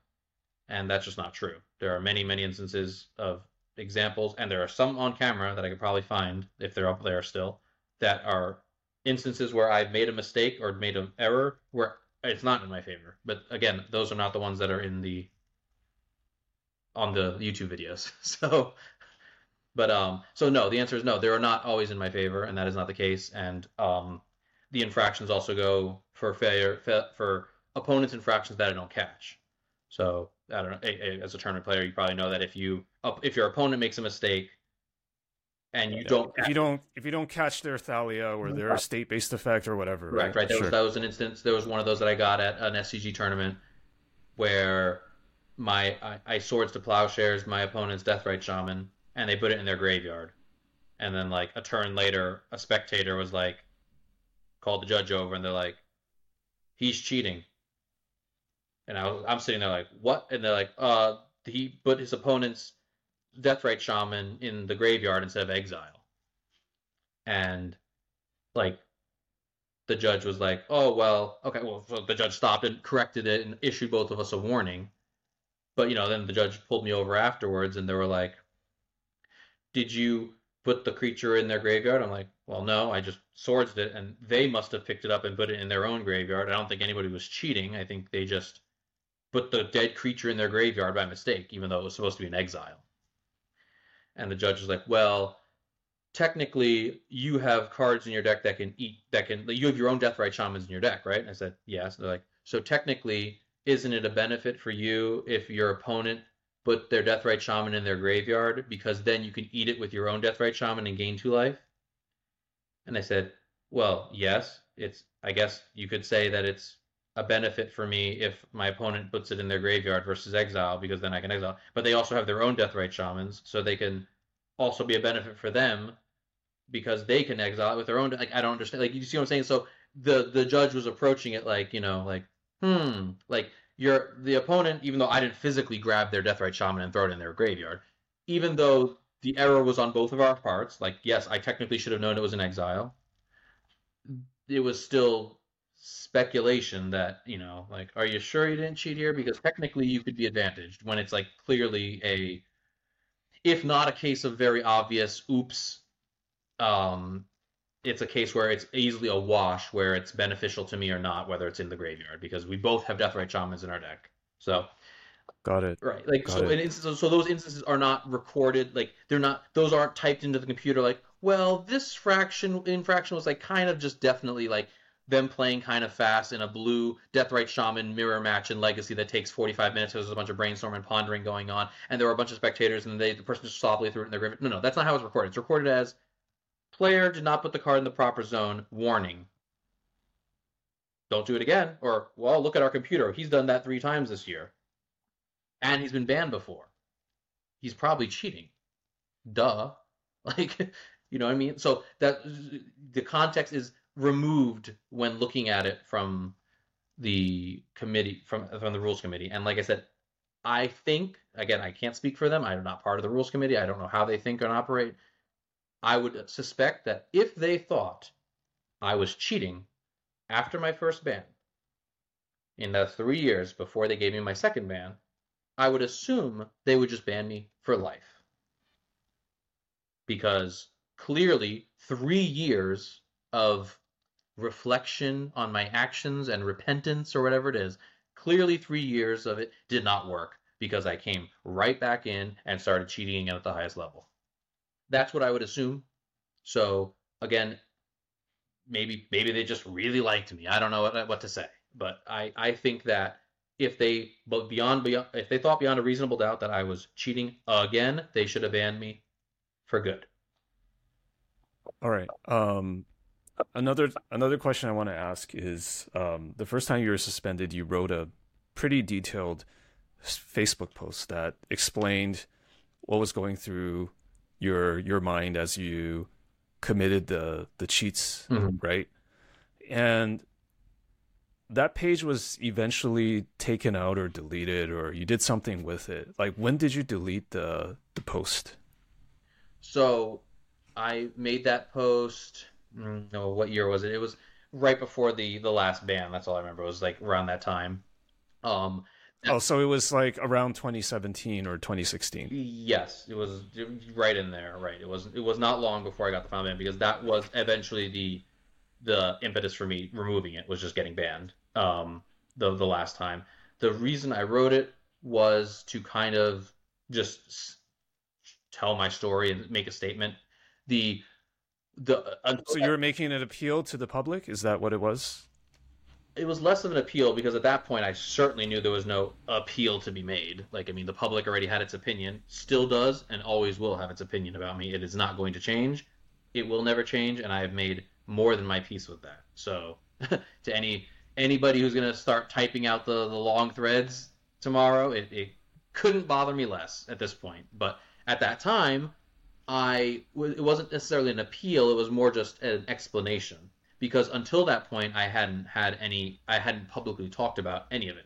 I didn't make any statements after the first ban, and I didn't make any statements after the second ban. So it was complete radio silence for me regarding all of it because, over the years, I didn't think it was fruitful to talk about it.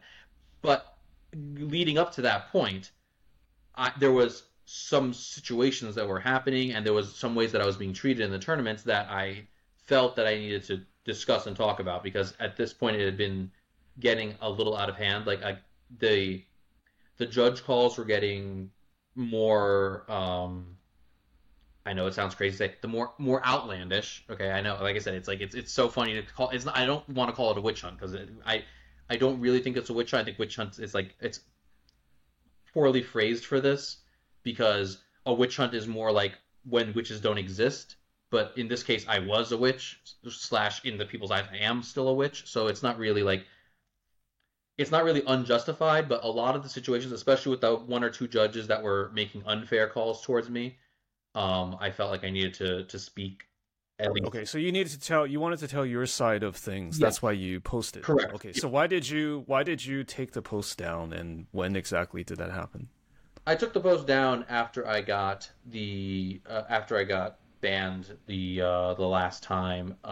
This time, unlike the previous bans, I didn't have any correspondence from Wizards or any emails. I found out like the morning of, like everybody else did. Like usually, prior to the ban going up on there was a public list at one point. I don't think it's up anymore, but there was a public list of players who were banned, the dates that they were banned, and the reason they were banned. It used to be all public information. And prior to that list being updated, and I'm assuming other players, were emailed by Wizards saying, by the way, you're going to be banned for this date, and this is the reason why you were banned. So that happened in 2011, and that happened in 2014 or whatever it was, the second time I got banned. They sent me an email as well, stating that I was banned for the repeated infractions. And then the third time, there was no email. There was no appeal process. There was just a ban. And the online, it said lifetime or whatever it was, indefinite ban. So at that point, I didn't feel like I needed to have my perspective and point of view out there anymore because it didn't the mind was already made up. I figured people's mind was already made up anyway, but I just wanted to at least have it on paper at my official statement out there. So I think it was all just kind of it wasn't like a thing that I thought about much, like, should I remove this from the internet forever? Like, it's not going to be removed. It's still up there. I'm sure you can find it with 3 clicks. But I took it down just because it was not serving its purpose of just stating my piece. I didn't figure it. Did you make any statements after the permanent lifetime ban publicly? No. No. Why did you not try to appeal or fight for being reinstated? Because especially given what you told me over the last little bit, which is that you felt like you were not cheating and that there was some sort of effort to get you. So did you not make any case at all to the DCI or to the public about that? I find that hard to understand in a way. Yeah. So the last ban. The final. It was over. I understood. Funny enough, I didn't need the email to know. Because there was no heads up that you knew that it was a done deal. Correct. So you didn't try to fight it at any way. You didn't try to make a case. No. In any shape. No. I made no further attempts. I made no statements after that final ban. None. Because I understood it was, this was right after so the statement that I made was right after a Grand Prix that I top aided in Los Angeles, which is where I was living. I played in a Grand Prix, and during this Grand Prix, there was a series of, the atmosphere from many of the professional players was very hostile. When I made the top eight, when they made the announcement, I was booed very loudly in the hall. So there was definitely a large shift in uh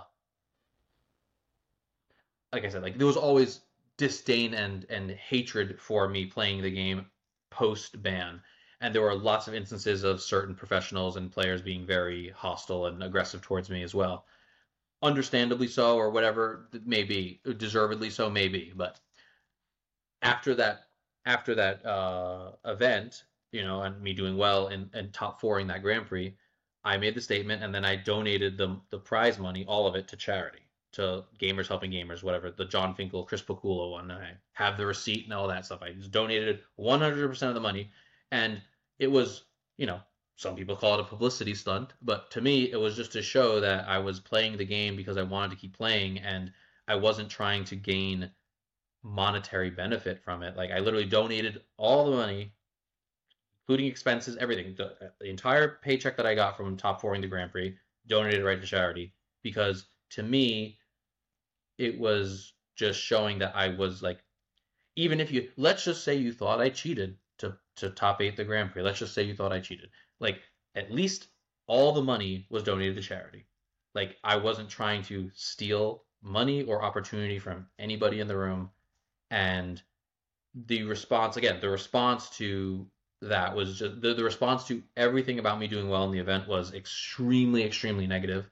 The response to me donating the money was extremely negative. Like it was all seen like an agenda, like a plot. Me talking to the judges and trying to tell judges how to catch cheaters, plot. Me donating the money, plot. Me showing up and playing at the event at all, a scheme, a plot, all of it. So to me, I knew it was already over. There was no whatever the next infraction I got, whatever I did, whether I did anything at all, it was just going to be curtains. So So you're saying that you thought it was time, like you just thought that at this point there's no return. right. So when I wrote right, so when I and especially after I made the statement, that was I immediately knew this. I released statement like right after the Grand Prix because of the response I got to the Grand Prix. Like was one of the was the final reason to make me actually make the statement. I was like, maybe people just don't understand. Maybe I need to write something to explain that But it was like looking back on it, I don't I regret even writing it at all because But I guess it solidified your thought, which you told me earlier today, which is like people have their minds made up. That's what you're saying. yes, people have their minds made up. They always will have their minds made up, and it's completely regardless of what I say or what I do going forward. It completely irrelevant. Like one of the interesting things that I've noticed is that it's almost like I'm not even like a person. Like it's almost like I'm not like an idea or like this figurehead. Yeah, but you understand, and I understand. We all have our own reality, right? I'm not trying to suggest otherwise, but you understand that by not fighting harder with the final lifetime ban, that I understand what you're saying just now, that you thought you were done, like the community had cast you out, so you didn't want to participate. There's a part of that, but you do understand that by not fighting harder, you sort of gave your haters or people who were against you even more ammunition. Like, hey, I knew it, right? So like, did that not cross your mind at all, or No, especially after like the amount of time that's passed? no, and it still to this moment doesn't cross my mind because I don't think it's like it's such a effort of futility. It's like if I went down swinging, I was going down swinging because I wanted to cheat y'all some more. Not because I wanted to clear my name, not because I wasn't cheating and was just being crucified. No, it was because I just needed to cling on to whatever last scrap would let me get away with it. Just like I did my entire Magic career, which was like playing to every small edge or advantage. So if I had made stated my case again and really, went appeal.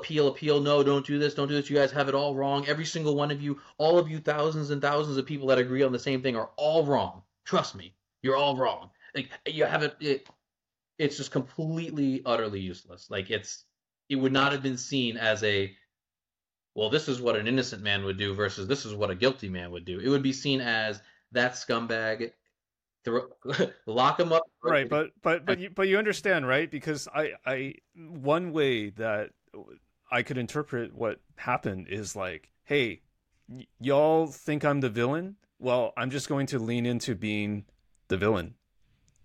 Mm. I part of me wanted like after the first ban, part of me that was kind of my approach. That was how it was. I kind of laughed and jeered it off because I didn't think that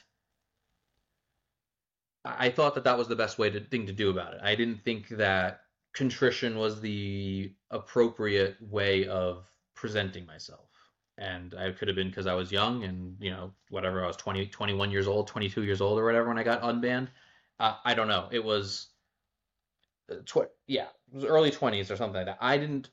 I initially did lean into that to being the villain that they all wanted me to be kind of thing. But in the end, there was no salvation. Like I said, at the end of the day, it didn't matter whether I cheated or not. Like Wizards didn't care either. Like players didn't care. Like they in their mind it was already made up. But even if I wasn't, the damage and negative image that I had on the game was already the worst. Like for instance, the Grand Prix that I top eighted, the final event that I played, the the only discussion point of the entire tournament was me top eighting the Grand Prix. Like what decks made the top eight didn't matter. Who won the event didn't matter. What like none of that was mattered. All was in the Twitch chat was just oh my god, oh my god, oh my god. Like it was just like it was like the what Right. like It'll be the event that Alex top aided. That's correct, it. right. And that would be the next event that I top eighted as well. And the one after that. It would just that's all it would be about and that's all it would be and it was just not a good look. So at the end of the day, hopefully people can even realize that it doesn't really matter whether I cheated or not. Like if you 100% beyond a reasonable doubt somehow could know that I didn't cheat at that event, it wouldn't matter. The perception was the same. There wasn't this uproar because I was caught cheating in the event. It was, and if I was, you would have heard about that. Like that's what I'm saying. That's one of the funny parts that people always are like, man, like if I tell people that I didn't cheat after that first ban, I was like, if I cheated, you would know about all of these instances, and there would be a good trail of information about it, about these instances, but there isn't any, and they certainly weren't brought up to me by Wizards. Wizards didn't send me, with the first time they mentioned the things that got me banned, and then they said that repeated infractions, but like there wasn't a oh yes, and this time that uh you didn't tap your blue mana because you didn't have blue mana and you flipped over a blue creature at the Pro Tour, like like they didn't the specific examples were omitted because presumably it wasn't for a specific example like it was the first time where I played the extra land on camera or I returned the Kira to my hand on camera or I played a sideboard card in my main deck on coverage. So it's one of those if there was solidified verified examples of me cheating after that point, they would be solidified and out there on the internet. This is what happened, not a bunch of random this and this and that. Oh yeah, he did this time, or oh he did that this time, or like it's and that's again it's a lesson in futility, and that's kind of what it would sound like if I went tomorrow and started talking about a bunch of pro players that cheated 8 years ago at a Star City Games event. It would sound kind of like a guy in the Reddit thread being like, "Oh yeah, and Alex did this too. Also, yeah, and he also did this, and yeah, like I was there when he did this thing." Like it's not. Unfortunately, you can't verify anything, so it's kind of like who is the message being delivered by? How credible is it? Like if I again the Reed Duke thing, if I said Reed Duke did this, and this, and then Reed Duke came out and was like, I didn't do any of those things, the internet would be like, oh, see, we knew it. He didn't do any of those things. You see, guys, phew. Like Reed said it himself. Like so. Yeah, I've learned over the years of like, because I again, like I tried for the first two bands, I have the emails I can send you. I have detailed, listed out emails of me trying very hard to not to flip the ban and to like say, can I get a reduced ban? Or the second time when I got banned the second time, I messaged them and I was like, listen, these repeated infractions, I wasn't cheating. Like these were instances where I was being monitored more than average, more than the average player. I was being monitored, so every single play in every single tournament that I played in was watched. So like, and I still wasn't disqualified. Like I was still never banned for cheating in any of these. So these are mostly just innocent, honest mistakes that like normal players make over the course of time. And if you're familiar with tournament magic, all players have tournament infractions. It's just a matter of how much you play. If you play every single weekend, every single month of every single year, you're going to have more infractions. And for that year, I was number one in Planeswalker points for that season. So I had played more Magic than everybody in the world. Number two was Martin Juza. Number three was Shuhei Nakamura. Number one was me. So I played more Magic than any other human being recorded in the world that year. So I'm going to have more infractions just because I played literally more Magic. It's on paper, So it's um it's one of those situations where I've learned I can understand where they're coming from. I understand they're a company like it's snuff out this guy who's just not good for the game. Like there's no question in my mind that as soon as I got banned the first time, I was no longer good for the game. I was actively bad for it. Cheating or not, helping the judges or not, doesn't matter. Didn't matter because to everybody, and it's almost like you'd be silly not to think I was cheating, right? Like if I look at it from my point of view, if I was playing against a person that I knew had been banned multiple times, and they're playing against me, and they're playing against me for thousands of dollars, you know what I'm going to think? I'm going to think they're cheating, and I should think they're cheating because it's in my best interest to make sure that they are not cheating me. I don't care what they say. I don't care what they write online. I don't care what if some of their friends be like, oh well, it's probably. I don't care what they say. I'm going to make sure that they're not cheating against me. I'm going to think that they're cheating. So at that point it's just there was no further effort to be done by me, in my opinion. Let me leave you with one last question Sure. here.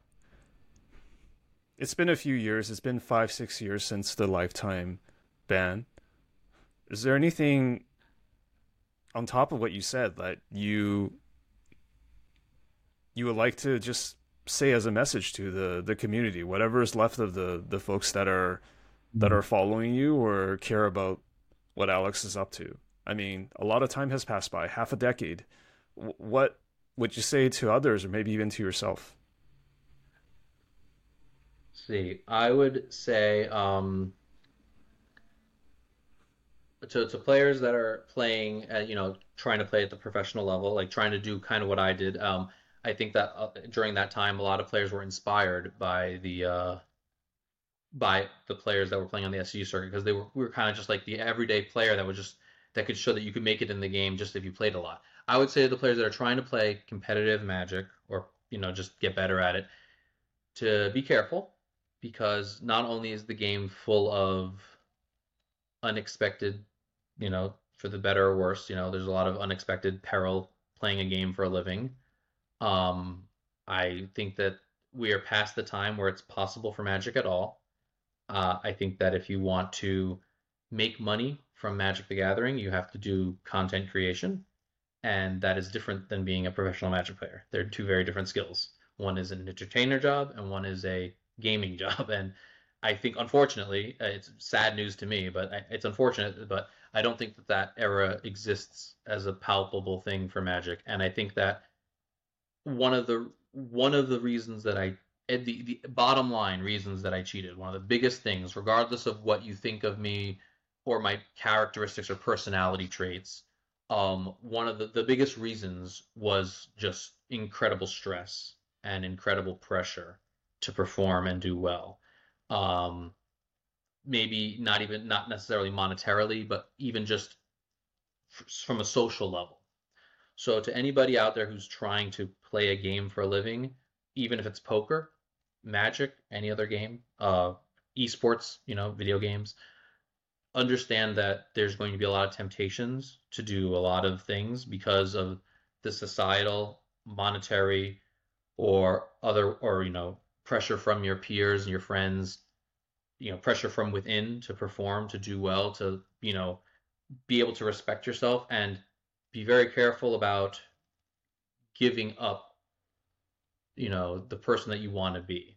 So, for instance, myself, I wanted to always prove to myself and others, of course, I wanted validation from other people, but I always wanted to prove to myself that I could be good at the game, that I could play Magic at the highest level, that I could make a living from it, that I could do it consistently for a extended period of time.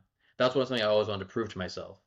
And by cheating, I not only stole from other people, but I also stole from myself. I stole a lot of opportunities from myself, opportunities that I'll never get back from Magic or elsewhere, friendships that I've lost, and in the end, it did the opposite of prove to myself that I could play, and it tainted many of my wins to other people and tainted many of my wins to myself. So I guess a word of caution would be to try not to fall into those temptations despite incredible stress and pressure. I suggest doing something other than Magic for a living is my honest suggestion.